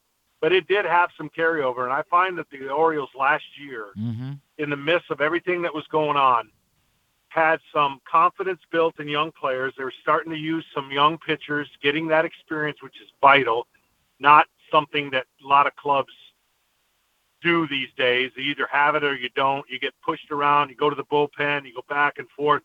Developing innings and developing pitchers is the only way you can have sustainability. And I think they're starting to do that. They have some exciting young players. I think if you polled 1,000 fans, they couldn't name 10 players on the Orioles. But that's okay because you couldn't name 10 players on the Braves in 90, and then all of a sudden it became household names. Yep. And, obviously we did it with some pitching. So I think there are some similarities there. They're an exciting team, new rules, taking advantage of it. They play in a hitter-friendly park, but they're in a beast of division. So the new playoff format gives them an extra motivation. They don't have to win the division, and I think it's exciting times for the Orioles. Let me touch on a couple of things that you brought up there. One, I feel like the word culture has come up a bit recently, and as you talk about what happened a year ago, I think there were some doubts, some questions about Brandon Hyde, who was unproven, about whether or not he's the guy to lead you to a championship tenure. And I can't, from an X's and O's standpoint, tell you what Brandon Hyde brings as a manager. But at some point, how much credit should he be getting for what appears to now be a winning culture? And not just a winning culture, but a pleasant culture. I talked to the veterans on this team. Kyle Gibson will just rave about what it's like to be in this clubhouse right now. How much credit should a manager get? Beyond the fact that there's obviously Adley Rutschman's talented and Gunnar Henderson's talented, but for creating a winning culture and a culture where guys are having fun and want to be here, how much credit should Brandon Hyde get for that? I think it's huge. I think it's underestimated, undervalued, and not quantified, because analytics wants to quantify everything, and you can't quantify that. You do have no idea, if you're just input, output stats and information, what a clubhouse culture means.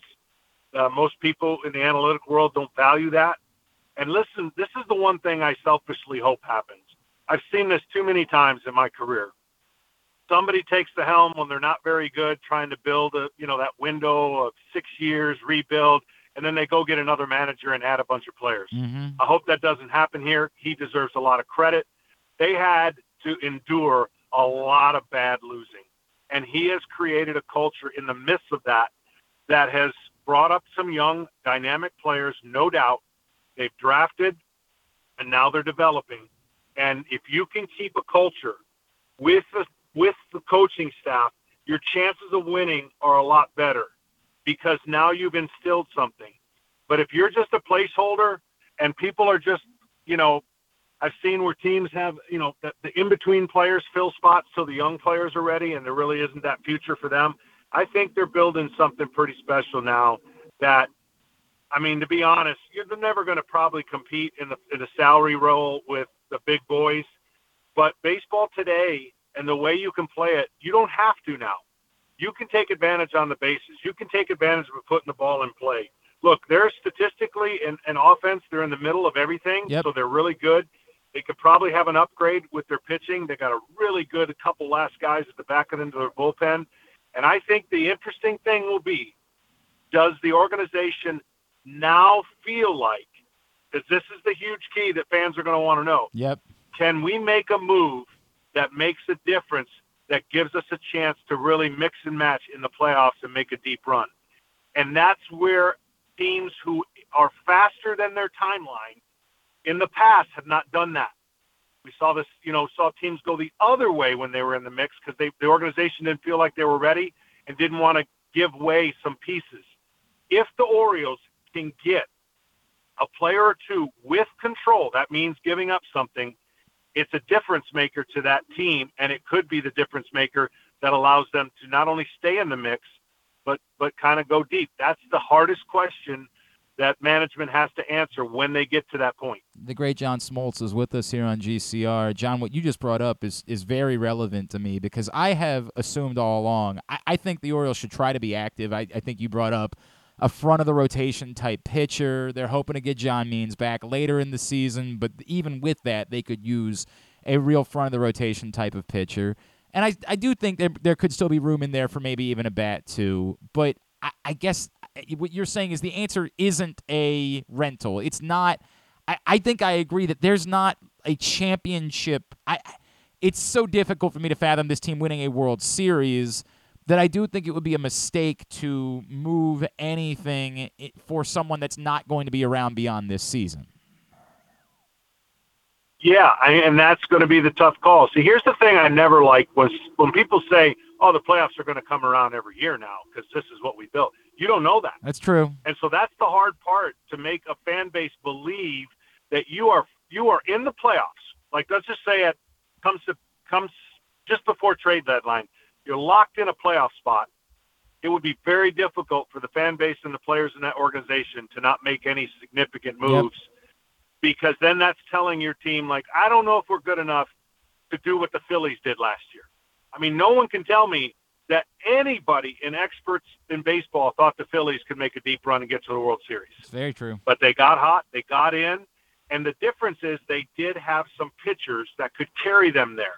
That is the only thing now with young pitching and not a lot of innings. It is very difficult to make a deep run if you don't have guys that can finish, that don't go empty the tank, right? That still have innings or not limits. So That's the difference. When you're ahead of the curve and you're faster than you're winning more than you thought you're capable of, that's why the management gets paid to make those tough decisions. And it'll be interesting to see how the Orioles handle that, because they are a very dangerous team to play right now. And to your point, whether or not they feel like they can get past some of the big boys, getting to the playoffs would be huge for this organization. Giving these young players a taste of it, essential. Even if they didn't make a marquee move, getting to the playoffs would be what they need as an organization to move forward. If you're going to kind of mirror what we did in 1990, although be it a totally different era, that's what allowed us to, sustain a long run. John, I loathe to ask you about innings limits because if I remember right, I don't think you're a huge innings limits guy, but you just brought this up. I'm writing about it this week. Tyler Wells has really been quite a revelation. I mean, he's given up too many home runs, but he's leading all of baseball in WHIP by a good margin. He's got the second best batting average against in all of baseball this season. The strikeout numbers are up. Tyler Wells is really coming into his own, but he's also about 20 innings away from matching his total of a year ago, and I don't know how much further they can go beyond that. But that's on one side, and then on the other side, he's also 28 years old, right?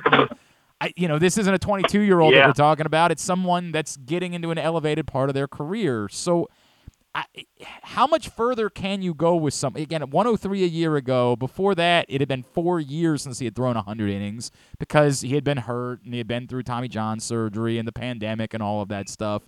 How much further can you really go innings-wise with a pitcher beyond where he was at 103 a year ago and count on it and not run the risk of it damaging someone, remembering he's, again, a little bit further on in his career at 28? Yeah, well, first of all, we're all brainwashed, and I'm not saying we're brainwashed in the right way. This is a different era and a different system, and for whatever reason, people have chosen to go about developing pitchers in this way. I think it's flawed. I think it's ultimately the wrong way, but given the fact that it is what it is, he's probably got 30 more innings past his max, and they're going to have to probably spread that out. I'm not a big fan on the way they develop pitchers. Listen, I'd be the first to tell you if analytics came into this game saying which they did, saying we're going to put players in better position to stay healthy. We fixed and know how to get pitching and keep them healthy. None of that's worked. So you never hear them say another word about that. They just plug and place and plug and replace. So that part to me still is an era that is driven by velocity and max effort, and you're going to need 35 to 40 pitchers to get through a season. That's insane to me. But that's just the way it is. So given what you just laid out, I think they're going to have to find ways to rest and not buy into this everyone's going to break mantra. I mean, if you can stretch it out and utilize him and use the all-star break and use different starts, I think that's the best way given what we have today. But that goes back to my earlier point. It's why it's hard to win and go deep with a young, developed staff that you want to have for the future. And if you look at every playoff team in the last 10 years, 15 years, very few of them have had guys with innings limits that they couldn't get to the playoffs. And then here's the other interesting thing, just as a caveat. Somehow, some way, they've determined once you get to the playoffs, the innings limits don't matter anymore. Right. I kind of laugh at that because that is the most, that tells me there is no such thing as knowing how to navigate pitchers because they're not preparing them for their job. They're preparing them for what they want in a vacuum. They want stuff, spin, and velocity. And when you do those things, you need more pitchers. It's really fascinating. Obviously this conversation has come up a lot recently around the College World Series and seeing guys go 140, 150 pitches, and people say it's abusive. And I'm like, I get it. I understand what you're saying, but at the same time, I also know that most of these guys are probably not going to be major league pitchers at some point, and they want a chance to win a championship with their friends. And I don't have an easy answer to these questions, John. I'm glad I'm not the one that's being paid to. Well, and that's why I say somebody came up with an artificial number. Yeah. That means absolutely nothing. That has brainwashed everybody. I'm telling you to the point where some of my contemporaries are even buying into it because it's been pushed so much. You see a pitcher get to 110 and they're like, oh my gosh, get him out. Why? One game doesn't determine the totality of the season. If I flick your bicep very softly, over time, eventually it will bruise. And that's like mechanics. If you're repeating your mechanics, you can't just convey a number. If a guy's clean in a game and has no stress, he should be able to pitch X amount of pitches, and then vice versa. If he's not, get him out early. Because to me, an artificial number has done more harm to the game than using your eyes and using, the ability to see that each game in itself should be different And let's not just lop everybody in, because some guys could pitch 110 and some guys could only pitch 80. So that one individual that pitched and struck 16 guys out for Stanford, I know the whole world's blowing up that this guy's now going to get hurt. It's a brainwashing. Yet we just have to utilize some common sense and be able to understand that pitching's not natural, but if you don't repeat your mechanics, it doesn't matter what pitch limit you put on the guy. If you got bad mechanics, you got a greater chance of getting hurt. It's fascinating.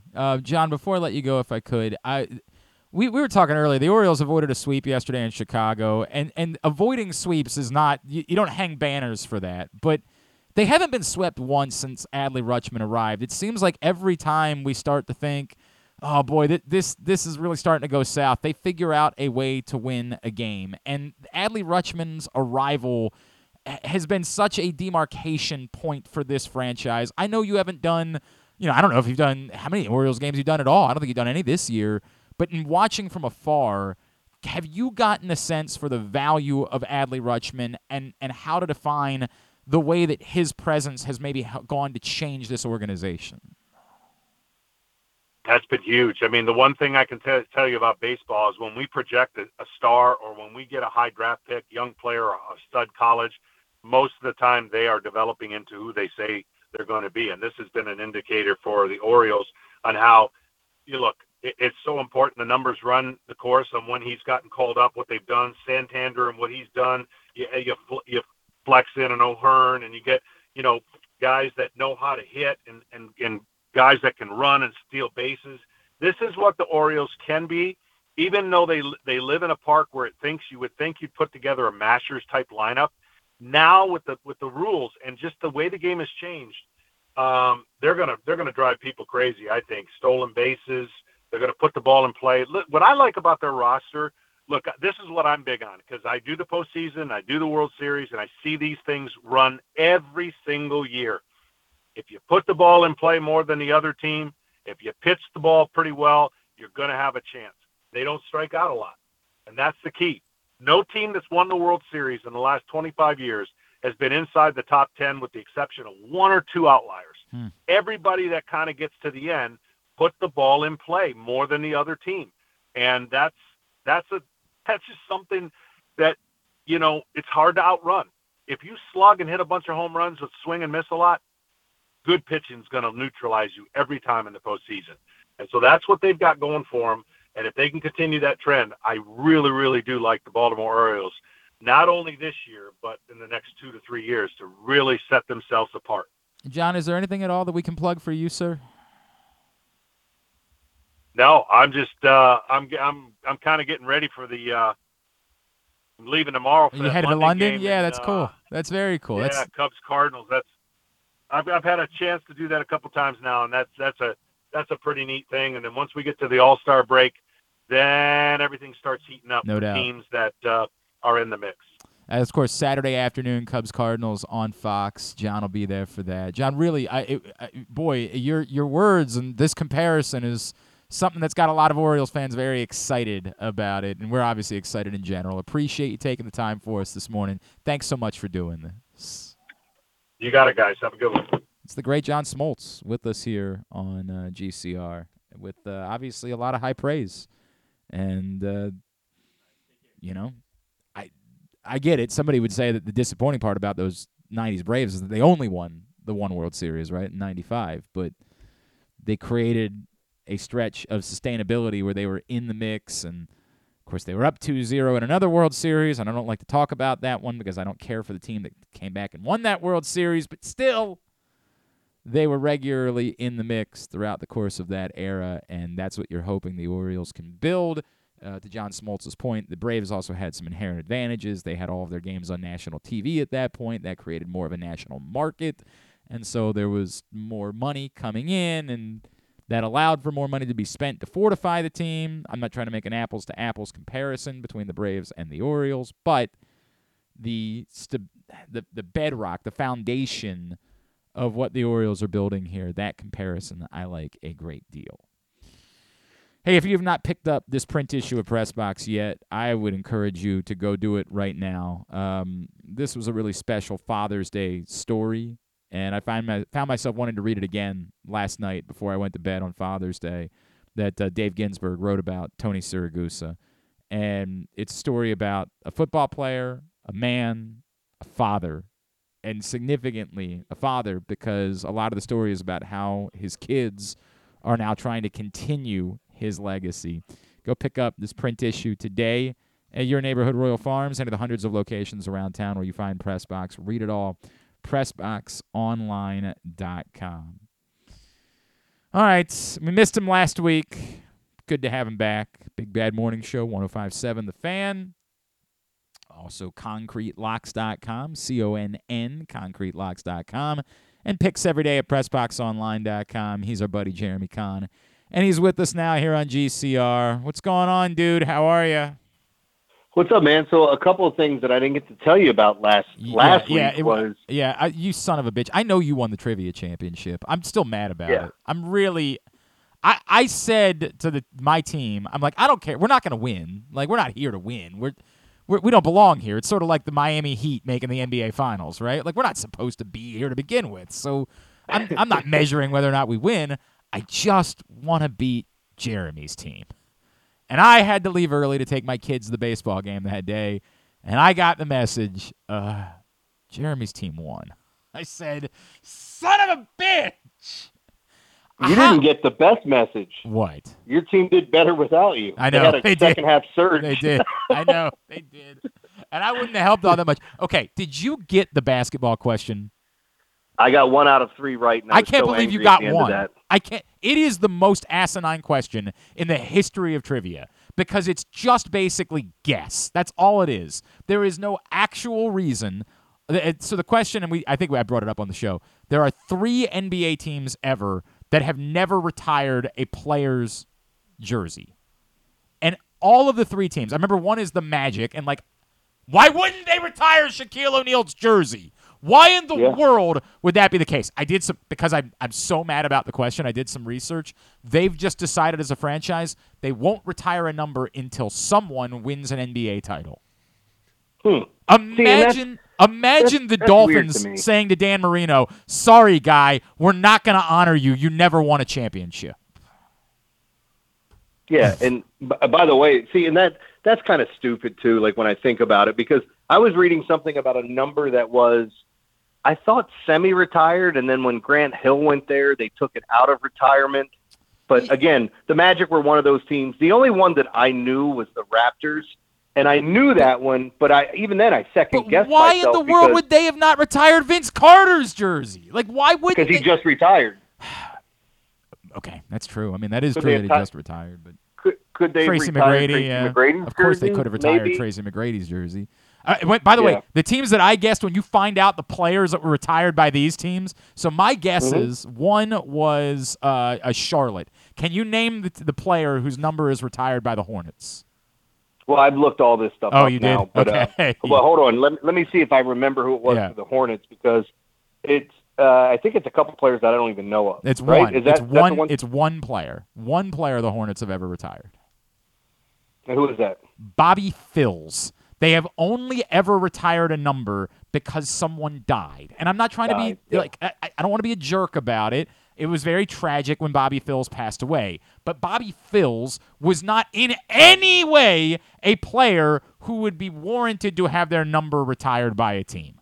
The Timberwolves did the same thing. Like, they haven't retired Kevin Garnett's jersey, to my knowledge. They retired Malik Sealy's. Is that really their one? Okay, well, that's dumb too. But I would have guessed. So. I would have guessed they would have retired Kevin Garnett. So that's stupid too. I would have too. Yeah. The next team that I guessed has 2 players with retired numbers. It's the Memphis Grizzlies. Do you know the 2 players whose numbers are retired by the Grizzlies? I do. One, I was angry at myself that I didn't think of, but I didn't realize they would have retired it that quickly. The other one just doesn't make any sense to me because he's beloved, but it's Tony Allen and Zach Randolph. Ridiculous. If those numbers are retired by the Grizzlies, why in the F would Tracy McGrady's number not be retired by the Raptors? Why? By the way, because I'm going to guess the next one that you have picked is the Pelicans. Yes, of course. And But you didn't guess the Thunder, and because you didn't guess the Thunder, let me point out whose jersey number is retired for the Thunder. Actually, you know what the funny part is? I actually knew that, and I brought it up when we were discussing. It's Collison, which is the dumbest thing ever. But Nick Collison. Yes, yeah. Nick Collison, and the only reason I know it is because I remember how much the internet roasted it the night when it happened. It's the only reason why I knew the answer wasn't the Thunder. No, our three guesses were the Hornets, the Grizzlies, and the Pelicans. And, of course, the Pelicans have – the player whose number is retired by the Pelicans never played for the Pelicans. God! It's asinine By the way, he question. barely played in New Orleans. Correct. I mean, he played for the New Orleans Jazz, yes, but, and then they moved to Utah. He's from there, and he went to LSU, and so he's a beloved figure in the state, Pistol Pete Maravich. So that's the reason why they retired. It's ridiculous! It's ridiculous. One of my favorite players of all time. Well, I don't blame you for that, but an asinine question. I'm sure it makes sense that the Clippers haven't retired Bill Walton's uniform. I'm sure that's logical. I'm sure it's sensical that the Clippers, who have had nothing going for them in their history, never said, maybe we could get a couple people to show up for a basketball game tonight if we put up Bill Walton's jersey in the rafters. God!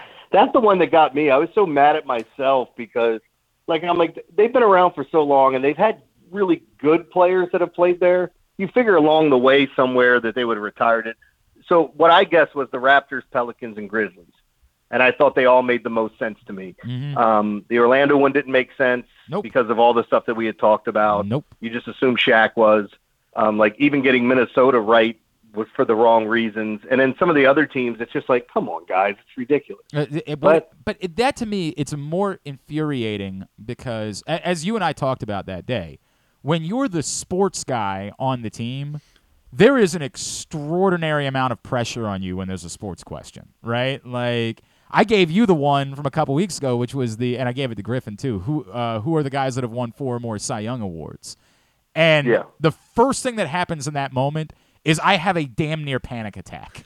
I did the same thing when you asked me because I went, oh. And then, surprising enough, I tell the story about Roger Clemens and Barry Bonds all the time, 7 Cy Youngs, 7 MVPs when we're talking about steroid users. And you asked me, and I didn't even bring up Roger Clemens. So Clemens is the one that I know off the top. The first thing I say is Clemens. But somehow I convinced myself. And I did well. I went 3 for 4, but I'm furious that I missed Steve Carlton and guessed Verlander instead. But I thought the Verlander's last one was his 4th. I was like, didn't they talk about him joining this club of guys that have won 4 or more? But it was he joined the club of winning 3 or more because it was his 3rd instead. And the way that I feel when I get a sports question wrong, I feel small because I don't have a ton else. I'm good on the music stuff. I'm good. We've got a movie guy on our team, so I'm good with that. But I don't need to be good because we got a guy who's much better than I am. And oddly, I'm good with current politics. Whenever there's a bizarre question, who's the lieutenant governor of Minnesota? I'm like, well, I actually know that, right? That's weird. It's so. We got a question a couple weeks ago, which is who is the current lieutenant governor of Virginia? And I looked around and I was like, oh, this is easy. And everybody looked at me like, what are you talking about? This is easy. I'm like, you guys don't know that Winsome Sears is the lieutenant governor of Virginia? And they're like, no. And then, as it turns out, I was the only guy in the bar that knew that Winsome Sears was the lieutenant governor of Virginia. Pretty sure that guy invented Cracker Barrel. It's actually a woman. Maybe I made that up. It's a woman, Winsome Sears. Oh. But that's pretty sure that chick. Yeah, but that's the only. Invented Cracker whenever Barrel. There's a science question, they all look at me. I'm like, I'm not even going to say. I'm just going to add to the chaos here. I'm not going to help if I even start talking in this moment. Whenever there's a question about African geography or Jesus Shakespeare, do I come unglued whenever there's a Shakespeare question? I don't want to say anything because nothing that I say is going to be helpful. So it's imperative that I am able to help on the sports questions because it's really what I'm there for. And when I get a question that's as asinine as that question was, I'm not mad at me. I'm mad at them. That's an asinine effing question that makes there is no reason why any human being should know that. And they do that. My big thing with sports questions at trivia, or even if you want to just talk about Jeopardy, it's opposite ends of the spectrum. They're either ridiculously hard to where it's an educated guess at best for most situations, or they're the easiest thing. Who's the all-time? It would be like something stupid of who's the all-time home run leader, and it rhymes with Schmabe Schmooth. They do crap like that all the time, which drives me nuts. And my friends would bust my chops from time to time, but like we would get stuff 1952 swimming. Well, that's a sport. Yeah. Man, get out of here. Yeah, That's not what we're looking for. Nobody knows about it. Yes. I'll give you the one-time final question. It was a sports question. It was a boxing question, and they showed a picture, and it said, "Name this boxer." And this is before his like real height of fame. I think he had just fought Deontay Wilder the first time. I stood up and looked at everyone and said, "We just won trivia because I'm the only person that knows who this cat is." As soon as they asked the question, they're all looking around, and I was so happy that we finally got a sports question on the last one that wasn't something ridiculous. It was Tyson Fury. So, but it was, great. And like it was that one moment where it was something that's not incredible. It was kind of in between, like it's a little bit difficult. You have to know something.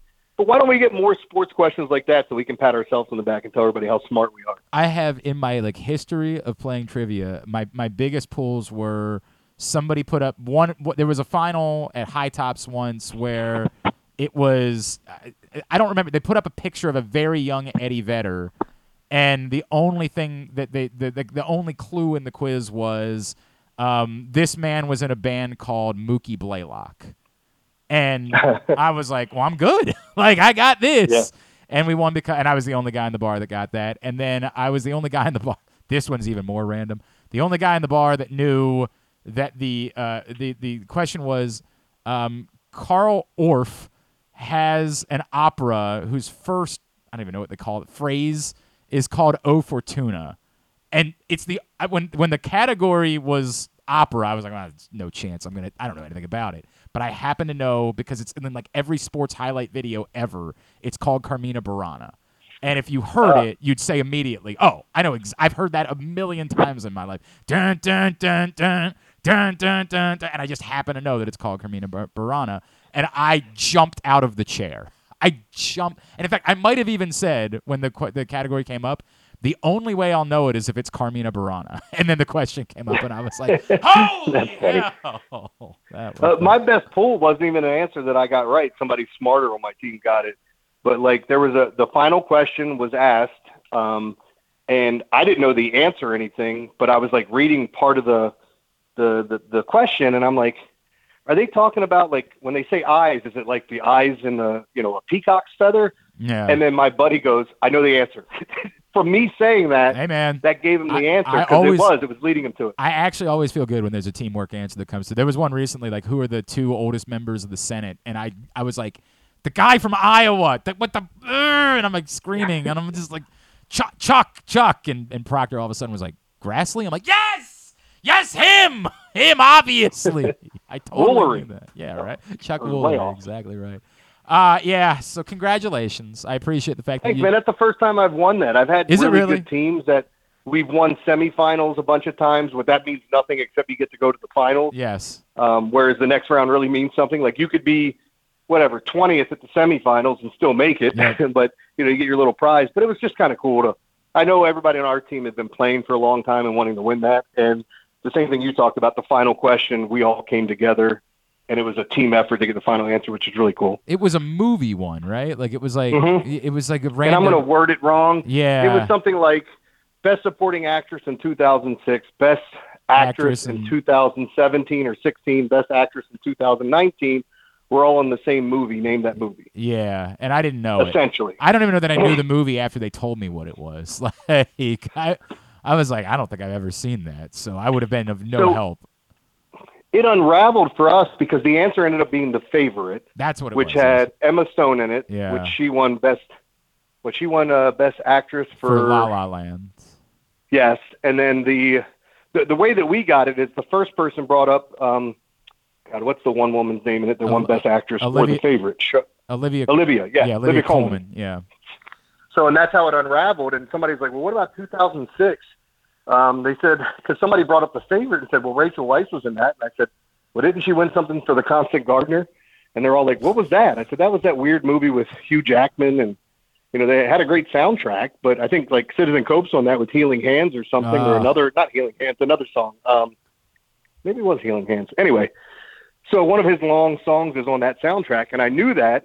And when we brought it up, everybody came to the Favorite and we knew it was right. Well, and we were 1 point ahead of the second place team. I am jealous, but I'm very happy. Congratulations, buddy. Thank you, man. That's well done. That's well done, pal.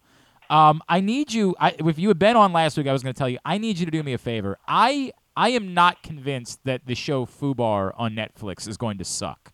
I need you to watch it for me. Okay. I've already watched it. Oh, have you? Good. Can you tell me your thoughts? It's every Arnold Schwarzenegger thing you've ever seen. It's fun. So I need to watch it. It's not going to win anything. You'll enjoy it. You'll be happy you watched it. That's exactly when everybody was rolling their eyes at it. I said, I feel differently about this. I feel like I might enjoy it, but I literally, my plan was to have you go ahead of me and tell me how the temperature of the water, because I thought that you and I would be the first time is when you got married, and this is so awkward now. But anyway, I said, please let me know. Just report back to me if you don't. Don't tell your wife I said that either, because now I can't look her in the eye. Oh, stop! She would be honored. I was going to say something really awful right there, and I didn't. You know, it's really awkward. I think I've told you before. We have a friend. Our buddy Zach is in that band, All Time Low. And he might be the most handsome man that's ever walked the face of the planet. Like, I'm sexually attracted to him. Yeah, he could get it, right? Oh, my God. Could he ever? I'd be honored. But my wife, like, can't help herself whenever he's around. And, like, we've been friends for a long time. And my wife can't help herself. She's like, oh, my God, I want to have his babies. And I'm like, look, I can't even be mad. I get it. Like, it's that bit. There's a popular tweet that goes around where somebody's like, this is a woman who said, my husband and I made a cheat sheet list, and he's an idiot because he said, whoever, he picked 5 celebrities, Carmen Electra, and mine was his brother, which is always one of my favorite things. This is very awkward for us because she, and I don't blame her at all, is very attracted to Zach because, again, he's maybe the most handsome person I've ever seen in my life, and he'll come over. And he knows, so he'll, like, go put his arm around her and, like, cuddle with her on the couch. And I'll just sort of sit there, like, you son of a bitch. But what am I going to say? Like, no? Like, of course she should. Yeah. Of course she should. I would if I had the opportunity. That's what you do. You tell her to get up, that it's your turn now. Right. That's what you should do. Like, I saw a shirt today that I really liked and I thought about buying. It said, if you touch my beard, then I get to touch your butt. But I know what would happen. It would just be a lot of guys touching my beard. Exactly right. And then I would feel compelled to go ahead and touch their butt because it says it on my shirt. Well, but what is that? How's that different than when you don't wear the shirt exactly? What's the? Yeah, I know. What's the? But I just do it automatically. It just gives me a reason to now. All right, I don't know if I had anything that I needed to get to. Basically, I think we covered everything. Oh no. Jeremy Conn, by the way, is with us on GCR. Jordan Westburg's got to be here this week, right? Like, it's beyond time. Correct? It's been beyond time for a couple of guys at AAA. Yeah. And it's just up to them to make the hard decisions, on what they want to do.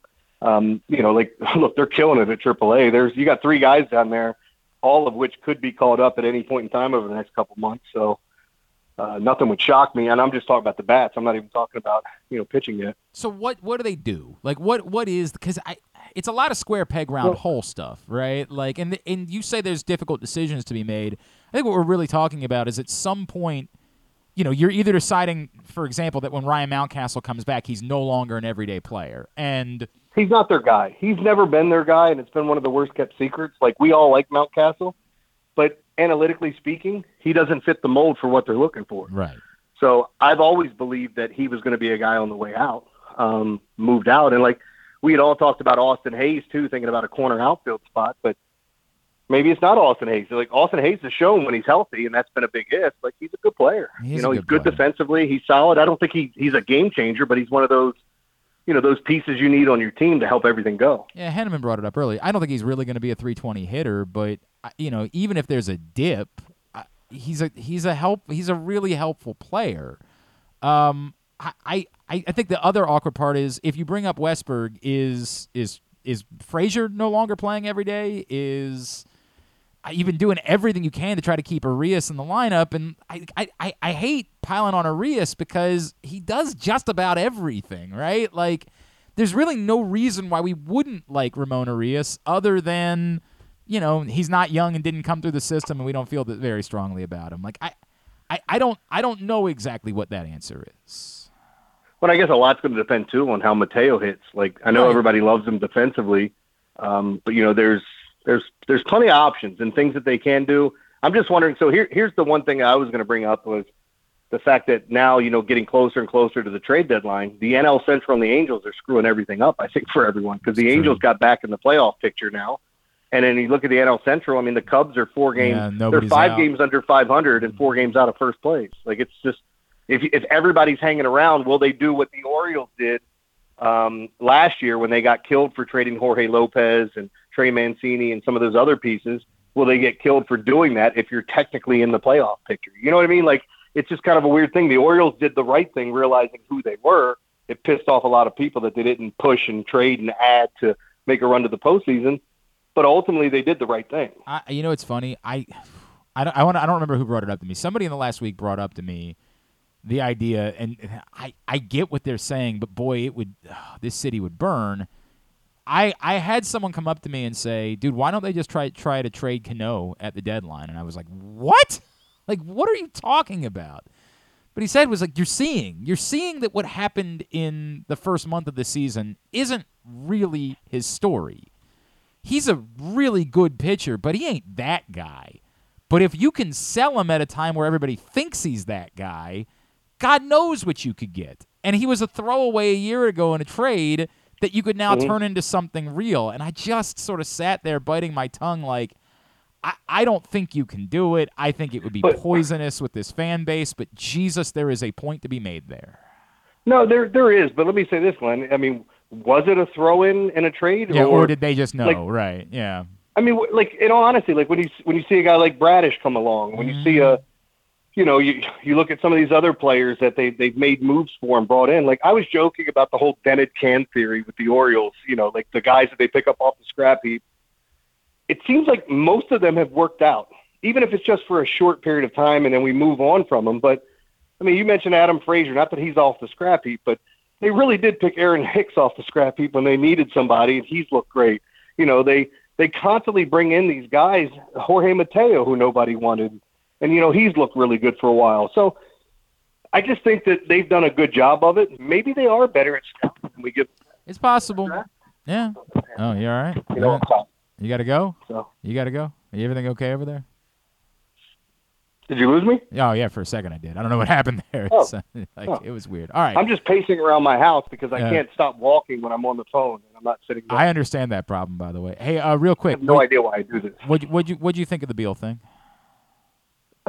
Man, I disagree with what a lot of people say. Like, a lot of people are like, oh, Beal's going to fit in perfectly there because, like, Beal to me now has to take on that Chris Bosh role and be a glorified jump shooter and play defense. Like, you're taking an all-star caliber player, and I think you're ultimately going to turn him into a 3-and-D guy, and it still may work because those guys are so talented. I wanted to see him go to Miami. I don't know what the Wizards are doing because now the rumor is Porzingis might go to Portland. There's talks of Chris Paul could go to either LA team or Boston or somewhere else. So I don't know what they're going to look like moving forward, but, I mean, I don't know. I'm just done with the super teams, man. I really am. Like, I just love looking at Jokic, as he shows up at a horse race wearing yellow gym shorts and a polo. Like, he doesn't care how he looks going out in public. And then everybody's trying to stop this cat from dominating the league. I always believe in the fat boy. Yeah, I enjoyed everything about it. I get what you're saying. And look, this is measured, of course, by the fact that I'm a Suns fan and I would die to see the Suns win. I just don't really know, given, like, he's the only guy on the team right now that can make a three.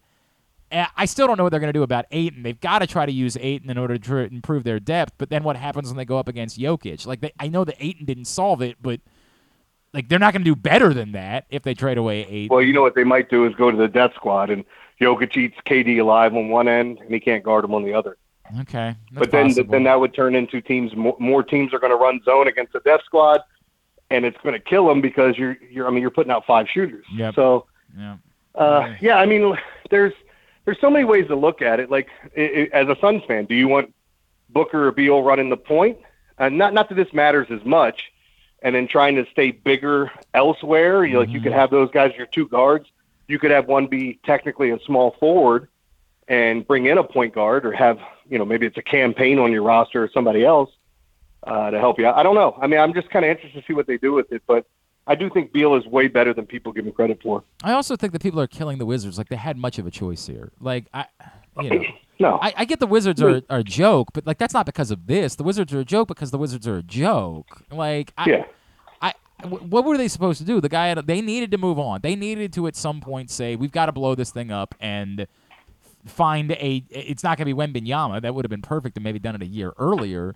Like, they've got to find somebody that can be the centerpiece and try all over. That's the way the NBA works. Like, what were they going to do otherwise? If there was a better trade to be made, they probably would have made the better trade. And I get it. The word was that the Heat had offered a couple of first-rounders, but there's this relationship between the Suns and Beal's agent, and essentially Beal said, I won't go there. And that's the problem, is like his trade clause said he got to decide basically where he went. And all they could do is just take as much as they could probably get in the trade and then move forward. So you want to kill the Wizards, fine. I mean, they're an embarrassment as far as franchises go, but I just don't know that there was ever anything they could do about this other than just say, we'll take whatever we can get, and then to their point, they'll try to turn around and spin Chris Paul and get something out of that. Well, I'm happy for you as a basketball fan because it is exciting when you add a player of that caliber to see what it looks like. It is. And, for me as a Mavs fan, Beal was the guy I wanted a couple of years ago before he ultimately signed with the Wizards, and they had money to spend. And then now we have Kyrie. So yeah, you got that. Yeah. And LeBron, and maybe LeBron will go there. Maybe Look, LeBron will. Kyrie is one of my favorite players of all time to watch play basketball. Really? But he's an absolute maniac. Oh, yeah, I think psychopath. Yeah. Him playing basketball to me is poetry in motion. It's one of the most beautiful. I think he's the best ball handler of all time. I mean, and the fact that he ends up on my favorite team, and I love watching him play with, now my guy Luka, and he might be the reason that Luka winds up on another team because I don't know what the hell they're going to do to better their team. They might not need much, but they need help defensively. Those two guys can score. They just can't stop anybody. I made the argument that if I was LeBron, and I know in 2 years I'm just going to play for whatever team drafts Bronny aneyaway, why not go try to win a title in Dallas next year, right? Like, you're not. Dallas has no assets to move. Like, they're. I mean, what are they going to say? The next 10 years, we'll give you all our draft picks. I mean, but I don't know that it's going to. At some point, I feel like LeBron has the type of power where he's basically just going to say, "Dude, it's the same deal. You're going to take what you can get. That's the way that this goes. You knew the deal when you got into business with me. I have the power. I am the NBA. So if I say I want to be somewhere, then you're going to take what you can take in order to make that move. And particularly given his relationship with Pelinka, that I don't know that Pelinka wouldn't say, yeah, I understand that. That's the cost of doing this business. I don't think there's any chance in hell, unless somehow the Lakers are the team that was able to get Lillard. I don't see any world in which the Lakers can win the title next year, whereas you go join down in Dallas, I think you got a real chance of winning a title there. Yeah, Bob Pelinka was so good in Parks and Rec. He was. God, he was amazing in Parks and Rec. And it's incredible how he still looks this good at whatever he is, 54 or something like that. How old is Rob Lowe? Look that up. How old is Rob Lowe? I loved his NFL hat, by the way, that Rob Pelinka wore at the Super Bowl. I know how old the girl was that he slept with, allegedly, but he is 59 years ago. 59. Yeah. Rob Lowe is 59. He looks unbelievable.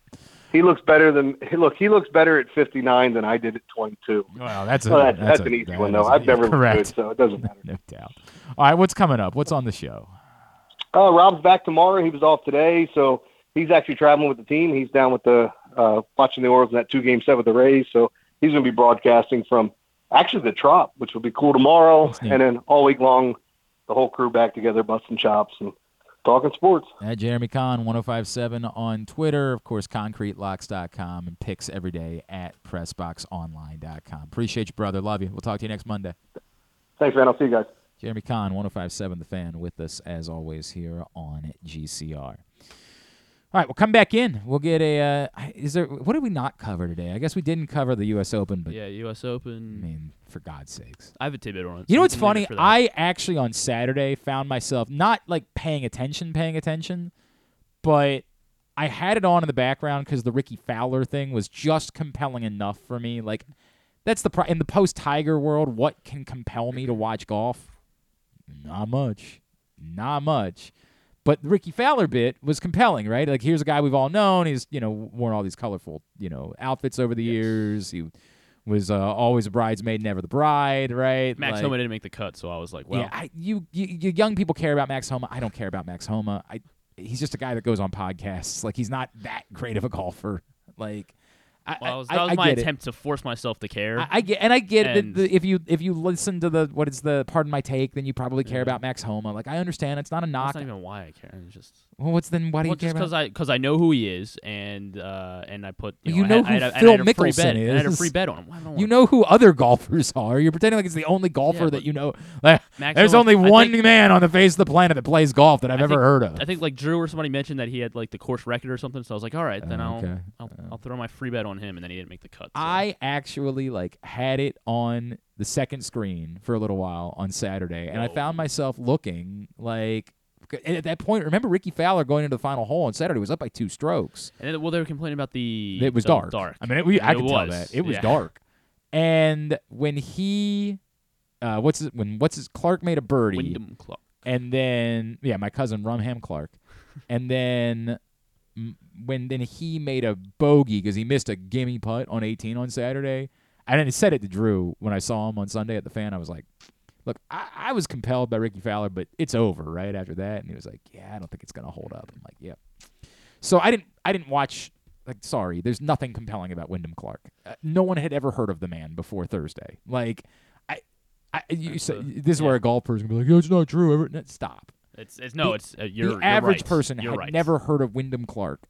Maybe he's gonna go on to win 15 of these things, right? Like maybe he'll prove to be the greatest golfer of all time, but. We've never heard of the man. His best finish at a major entering this week was a T75. Tied for 7. That was his best finish at a major. Picked a hell of a weekend. Well, he had won something before, right? Like he had won. I don't know, some like in Charlotte or something like that, right? Tour event. Look, I don't know what Wyndham Clark is going to be. Maybe this is the moment where it all kicks in for him. But there was nothing. Like, if all of a sudden Twitter had told me that, like, Rory McIlroy was making a move, then maybe I flip over and I pay a little more attention because Rory McIlroy is one of the few compelling figures that exists in golf. But, no, sorry. I had no interest. Soccer on, Well, and particularly once the soccer started. It was always going to be at best second screen for me. But once the soccer started and Wyndham Clark was going to win the U.S. Open, I just sort of said. I meant to try out. Paramount Plus had a Pulisic cam. I did see that they had they called it Star Cam. Right, is what they called it. Yeah, and apparently it was just on him the entire time. I never looked at that. I kept on the main broadcast for the soccer. Oh, thank you for reminding me that I need to unsubscribe from Paramount Plus today. You're welcome. Thank you. But they got Star Cam. They're all the Gold Cup matches are on TV, right? I don't have to worry about that. I don't want to confirm or deny that. Right. But I'll find out. Check that. I'll double check that. All right. Anything else that we needed to cover from the weekend? I think that's everything. Okay. All right. Very good. Very good. Congratulations to our guy Justin Armbruster. He was also among the call-ups, and he's dope. If you missed our conversation with him last week, he enjoyed the golf this week. He definitely was enjoying the golf this weekend. But how funny is it where he was like, "I got a question for you," and all I wanted to say back is, "I'm the wrong guy." Which kind of was what I said that because he was like, he missed Drew by 20 minutes. Yeah. What did he say? Like, what are you hitting off of a 300-yard par 3? What are you hitting? 14. I was like, dude, I'm terrible at this. I'm hitting the longest club I have and hoping that it travels 70 yards. You are asking the wrong guy. It looks like it will be Fox Sports. Gold Cup is on FS1 Fox. So no reason at all for me to. I can bail on Paramount Plus. All right. Very good. All right, we'll come back in. We'll get a tidbit and two to wrap it up. Oh, we'll let Grant introduce himself as well. Who's hanging out with us in studio today. It's Glenn Clark Radio. The latest edition of Press Box is available now. On the cover, Dave Ginsburg remembers Goose as he looks back on the impact that late Tony Saragusa had both on and off the field here in Baltimore. Plus, he explains how Goose's kids are working to continue that legacy with the Goose Flights program. Also inside, Todd Karpovich profiles the path Tyler Wells has taken to becoming a star in the Orioles rotation. And you'll find a special summer travel guide with information about events and activities throughout the state. Press Box is available for free at over 500 area locations, including 60 Royal Farm stores. And you can always find the entire edition, as well as the best daily coverage of the O's, Ravens, and Terps at PressBoxOnline.com. The All-America Senior Game powered by New Balance will be back at Johns Hopkins Homewood Field on July 29th. The most decorated girls and boys lacrosse players in the country have been invited to play in what is the premier lacrosse event of the year. Every college coach wants their players in this game, and if you dream of being in this game, you start by trying out for one of your regional underclass teams this summer. The best against the best. Get your tickets now at allamericalacrosse.com. Your summer destination is closer than you think at Live Casino and Hotel Maryland. With an expansive gaming floor and incredible dining options ready for you to explore, your adventure awaits. Dine at the new Coho Korean Barbecue House coming in July or on the patio at the Prime Rib. Enjoy the summertime breeze at Orchid Smoking Patio. Limited time packages starting at $229. What are you waiting for? Book now. At Arundel Mills, must be 21. Please play responsibly. For help, visit mdgamblinghelp.org or call 1-800-GAMBLER. Costas Inn has been serving up delicious steamed crabs for over 50 years. Lately, the crabs you want to eat when the weather warms up have gotten harder and harder to get. So get your crab eating game plan in place. Make sure to stick this number on your fridge, 410-477-1975. Call ahead and reserve the size crabs you want. You may be able to walk in, but you may also be disappointed at the size or maybe even get shut out altogether. So call ahead, have a plan, and then arrive on your crab eating vacation. Costas also has delicious crab soup and crab cakes. The Costas Inn at 4100 North Point Boulevard. For more than 50 years, they've been satisfying crab lovers in and around Baltimore.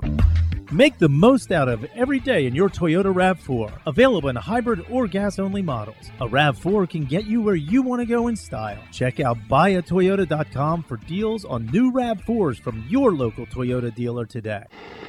Check out PressBoxOnline.com every day to find daily winners and betting advice from Jeremy Conn. And if you want some advice about life decisions that you probably shouldn't make, here's Glenn Clark. All right, winding down for a Monday edition of the program. Thanks again to John Smoltz and Jeremy Conn for joining us in the last segment. This is Grant DeVivo. Grant, it's good to see you. Glad you came in to hang out with us today. I appreciate it. We need to get you right up on top of that microphone if you don't mind. Right here. So, Grant, I have known for a couple years. Did you just graduate, or you have one more year? Yeah, one more year at Stevenson, where you guys know I'm the play-by-play voice, and I'm over there regularly. And I've just gotten to know Grant. You're a baseball player, but not like I don't want to. You're not on the Stevenson baseball team. No, not quite. Not for Coach Gage, but I do play for Stevenson Club Baseball. We're coached by Zach Snyder. He's been there for the full 10 years of the program. I'll be heading into my senior season, riding in as a co-team captain, and hopefully maintaining my spot as a catcher on the team, and also considering a fifth year. So there's ample opportunities. But yeah, it's been a heck of an experience so far. You get club athletes also got offered fifth years. That is kind of remarkable. I was going to take one for dodgeball. Right. Do you know that Griffin's a national champion? National champion in over dodgeball? there. Dodgeball. Yeah, yes. dodgeball Towson national University champion. national champion. Towson, all right. Yeah. You're a baseball guy though, like at your core. 100%. You love baseball. Yep. So Grant's been trying to figure out a way to get involved with us over the years, and it's not worked out that we could do a formal internship with them, and that's quite all right. These things happen. We are always still looking for interns, although I think we got one lined up for the fall. Another Stevenson student that I'm pretty excited about, who is not really a sports fan at all, but that's how impressive he was to me that I was like, dude, your attitude, everything about it, we'll figure the other part out. We'll make that work. So he's going to be hanging out with us sporadically this summer. You are in the market for other opportunities in your life. Yeah. You love baseball. You'd love for those opportunities to be somehow around the baseball in Involved some sort in of it, way. Yeah. I've developed myself to where it's funny because when I started playing baseball and started being around baseball, it just really wasn't like I didn't ever think it would work. You had like a socially awkward second grader with America's Pastime, and I played my first season, started watching the Orioles, and I was like, there's my life right there. So anywhere I am involved in the game, it's just moving forward. If I can be within baseball in some vicinity, I'll be a happy man the rest of my life. Well, if you're in the world of baseball and you might have an opportunity for this young man, let me know. Or where are you on social that people could find you? Yeah. If you guys want to find me on social media, primarily it's going to be Instagram. So 20G DeVivo. That's 20G DEVIVO is my last name. Twitter I'm not on a lot. Facebook I'm on, just Grant DeVivo. But primarily it's Instagram. You can follow me on LinkedIn as well. Some things I've done in past years. I was an Orioles intern last summer for corporate partnerships. And then, there's other ample opportunities I do with journalism and everything. So you can find me there. Reach out to me. We can talk baseball, talk some other things as well. I'm around. So we had talked about Grant coming in every other Monday. Then, of course, the first thing I realized is that 2 Mondays from now we're not going to be here. I'm going to make a 4-day weekend out of the fourth. The fourth is a Tuesday, and I do not feel like doing the bit where you come in on Monday, then don't come in on that stinks. So I'm going to make the executive decision that we will be taking a 4-day weekend that weekend instead of coming in on Monday and then taking off on Tuesday. So we'll figure out a day. We'll figure out when you're in here next. But we're also going to figure out you're going to be responsible for some sort of baseball-centric segment on the days that you're here. All right? Awesome. Like I don't know exactly what it'll be. We got to figure out what that looks like, maybe what that sounds like, all that. But on days that you're here, you'll be responsible for a baseball segment. On days that you're in studio with us, all right? All right. Very good. Thank you, Grant. It's good to have you in here. We'll look forward to hanging out with you during the summer. I'm very excited for this. I really appreciate it. I'm glad to have you. Let's get a tidbit. Tidbit is brought to you today by PressBoxOnline.com/offers. Go there right now and get $150 in bonus bets from DraftKings after placing your first $5 bet. See this and other great sportsbook offers at PressBoxOnline.com/offers. So as I mentioned, Wyndham Clark, he now holds that record for lowest highest finish at a major. Highest finish? Yeah. What? Yeah. Oh. T75. The worst previous best finish. Exactly. For a first-time major championship. That's exactly right. That's a mouthful, but I hear you. Before that, it had been Louis Oosthuizen. Yeah, Oosthuizen. Who Kyle and I, for whatever reason, used to call Ricky's Oyster House. I don't know where that came from. Oyster House. But Louis Oyster House? I think when we used to do a bit where we would pick golfers, Kyle was big on just, I don't know who that guy is. Ricky's Oyster House or whatever. Or I think he called him Ricky Oosthuizen. I'm like, what? He was like, Oyster House. I'm like, all right. Yeah, so that is the big. That is the biggest. In fairness, that is a throwback, and everybody knows I love Kyle. Kyle's a friend, and we miss him. And Griffin's done a fine job, but Kyle was a huge part of this ever existing because he made the commitment to join me to begin with, and we fondly think of. It's great to have Always Sunny back because one of our favorite episodes of Always Sunny was the rum ham episode. And one year for Christmas, I made Kyle a rum ham, which was great. And Josh Woodrum was a quarterback that ran around in training camp with the Ravens one year and was among the training camp darlings over the year that everybody was like, oh, Woodrum's an NFL player. He was never an NFL Shmar Bridges, NFL player. But yeah, thank you. But we decided to call him Josh Rumham for that because I think the episode had just aired or something like that. So when Wyndham Clark was running around yesterday, I just, for some reason, I went back to Rumham Clark. My cousin Rumham Clark. Wyndham Hotels Clark, yes. I don't like that as much. That's not as creative. That's just the name of a hotel. That's all it is. I want something better. I did somebody's headline was Major Win, but replaced the I with a W. I was like, that's a good headline. That's well handled. Rumham is my guy. That's my guy. My cousin Rumham. Congratulations. Shohei Ohtani has 24 home runs now, second most by an Angels player all time through the month of June, and he's still got 10 more months to go. And the best batting average against of any pitcher in baseball. Yes, he also has the fourth most strikeouts as a pitcher, and it's been incredible. Anyway, he's got 10 more games left in June to try and break the Angels record, which he holds himself, 28 home runs in 2021. Shohei Ohtani. And nothing. It seems like he might break that in 4 days. So. I hear he's good. Well, I don't know what I'm supposed to say here. That's Shohei. Boy, dynamite analysis. Shohei Ohtani, good at baseball. There's just something different every single day. It's nuts. I agree. Paul Skeens, I know. It's interesting. We were talking about Dick Hall at the beginning of the show after he passed away. But Dick Hall, I don't know if he played. Did he play a position? Did he ever play a position in the major leagues? I know he pitched. And he played a position for a while. I'm trying to think if he ever actually played a position in the bigs. Because I want to say he was a third baseman. Oh, Dick Hall. Batting stats. I'm not coming up with them. I'm leaning on you here. I'm not coming up with them. They called him Turkey Hall. He had to have because he had 100. He played in 112 games in 1954. So he definitely didn't pitch. I know they pitched a lot more in 1954 than they pitch now. But he definitely didn't. Games is correct. Stuck him out there in right field. Yeah. Oh my God, he played a ton of games. He played at the beginning of his career in the 50s before he ended up coming back. As Jim talked about him going to the Mexican League, where he came back and then being a pitcher. He played 102 games in the outfield in 1954. He played a little bit in the infield. So he's one of the few guys. Adam Lowen is on this list. Guys that have done both, not at the same time. Rick Ankiel. Rick Ankiel obviously is on the list of guys that have both pitched and played a position in Major League history. The late Dick Hall is in that group. But yes, obviously not Shohei Ohtani. I know Glenn wasn't watching, but the College World Series was going on. I heard it's been very compelling. Like, I'm not. It's not like I'm not a College World Series fan. I told you. I like told me college you're trying baseball. to avoid it. I never said that. I don't know why you would say that. Like, by the way, tonight there's nothing else to watch. This is the worst tubular in the history of tubulars. There is nothing of significance happening at all. Honest to God, the pandemic era had better tubulars. Like, this is bad. But anyway, it was perfect television on Friday because Oral Roberts and TCU were playing, and right after the Orioles game ended, so that miserable Orioles game, you could switch over, and Oral Roberts was trailing, hit a 3-run homer in the top of the ninth inning. Well, and then didn't Florida score like 5 runs on Friday night in the ninth inning or something like that? Yes, exactly right. So it's the second time in the Men's College World Series history that the first 3 games have all been won by have been won in the team's final at bat. So it's cool. Yeah. Cool. First College World Series where the first 3 games were all decided by a single run as well.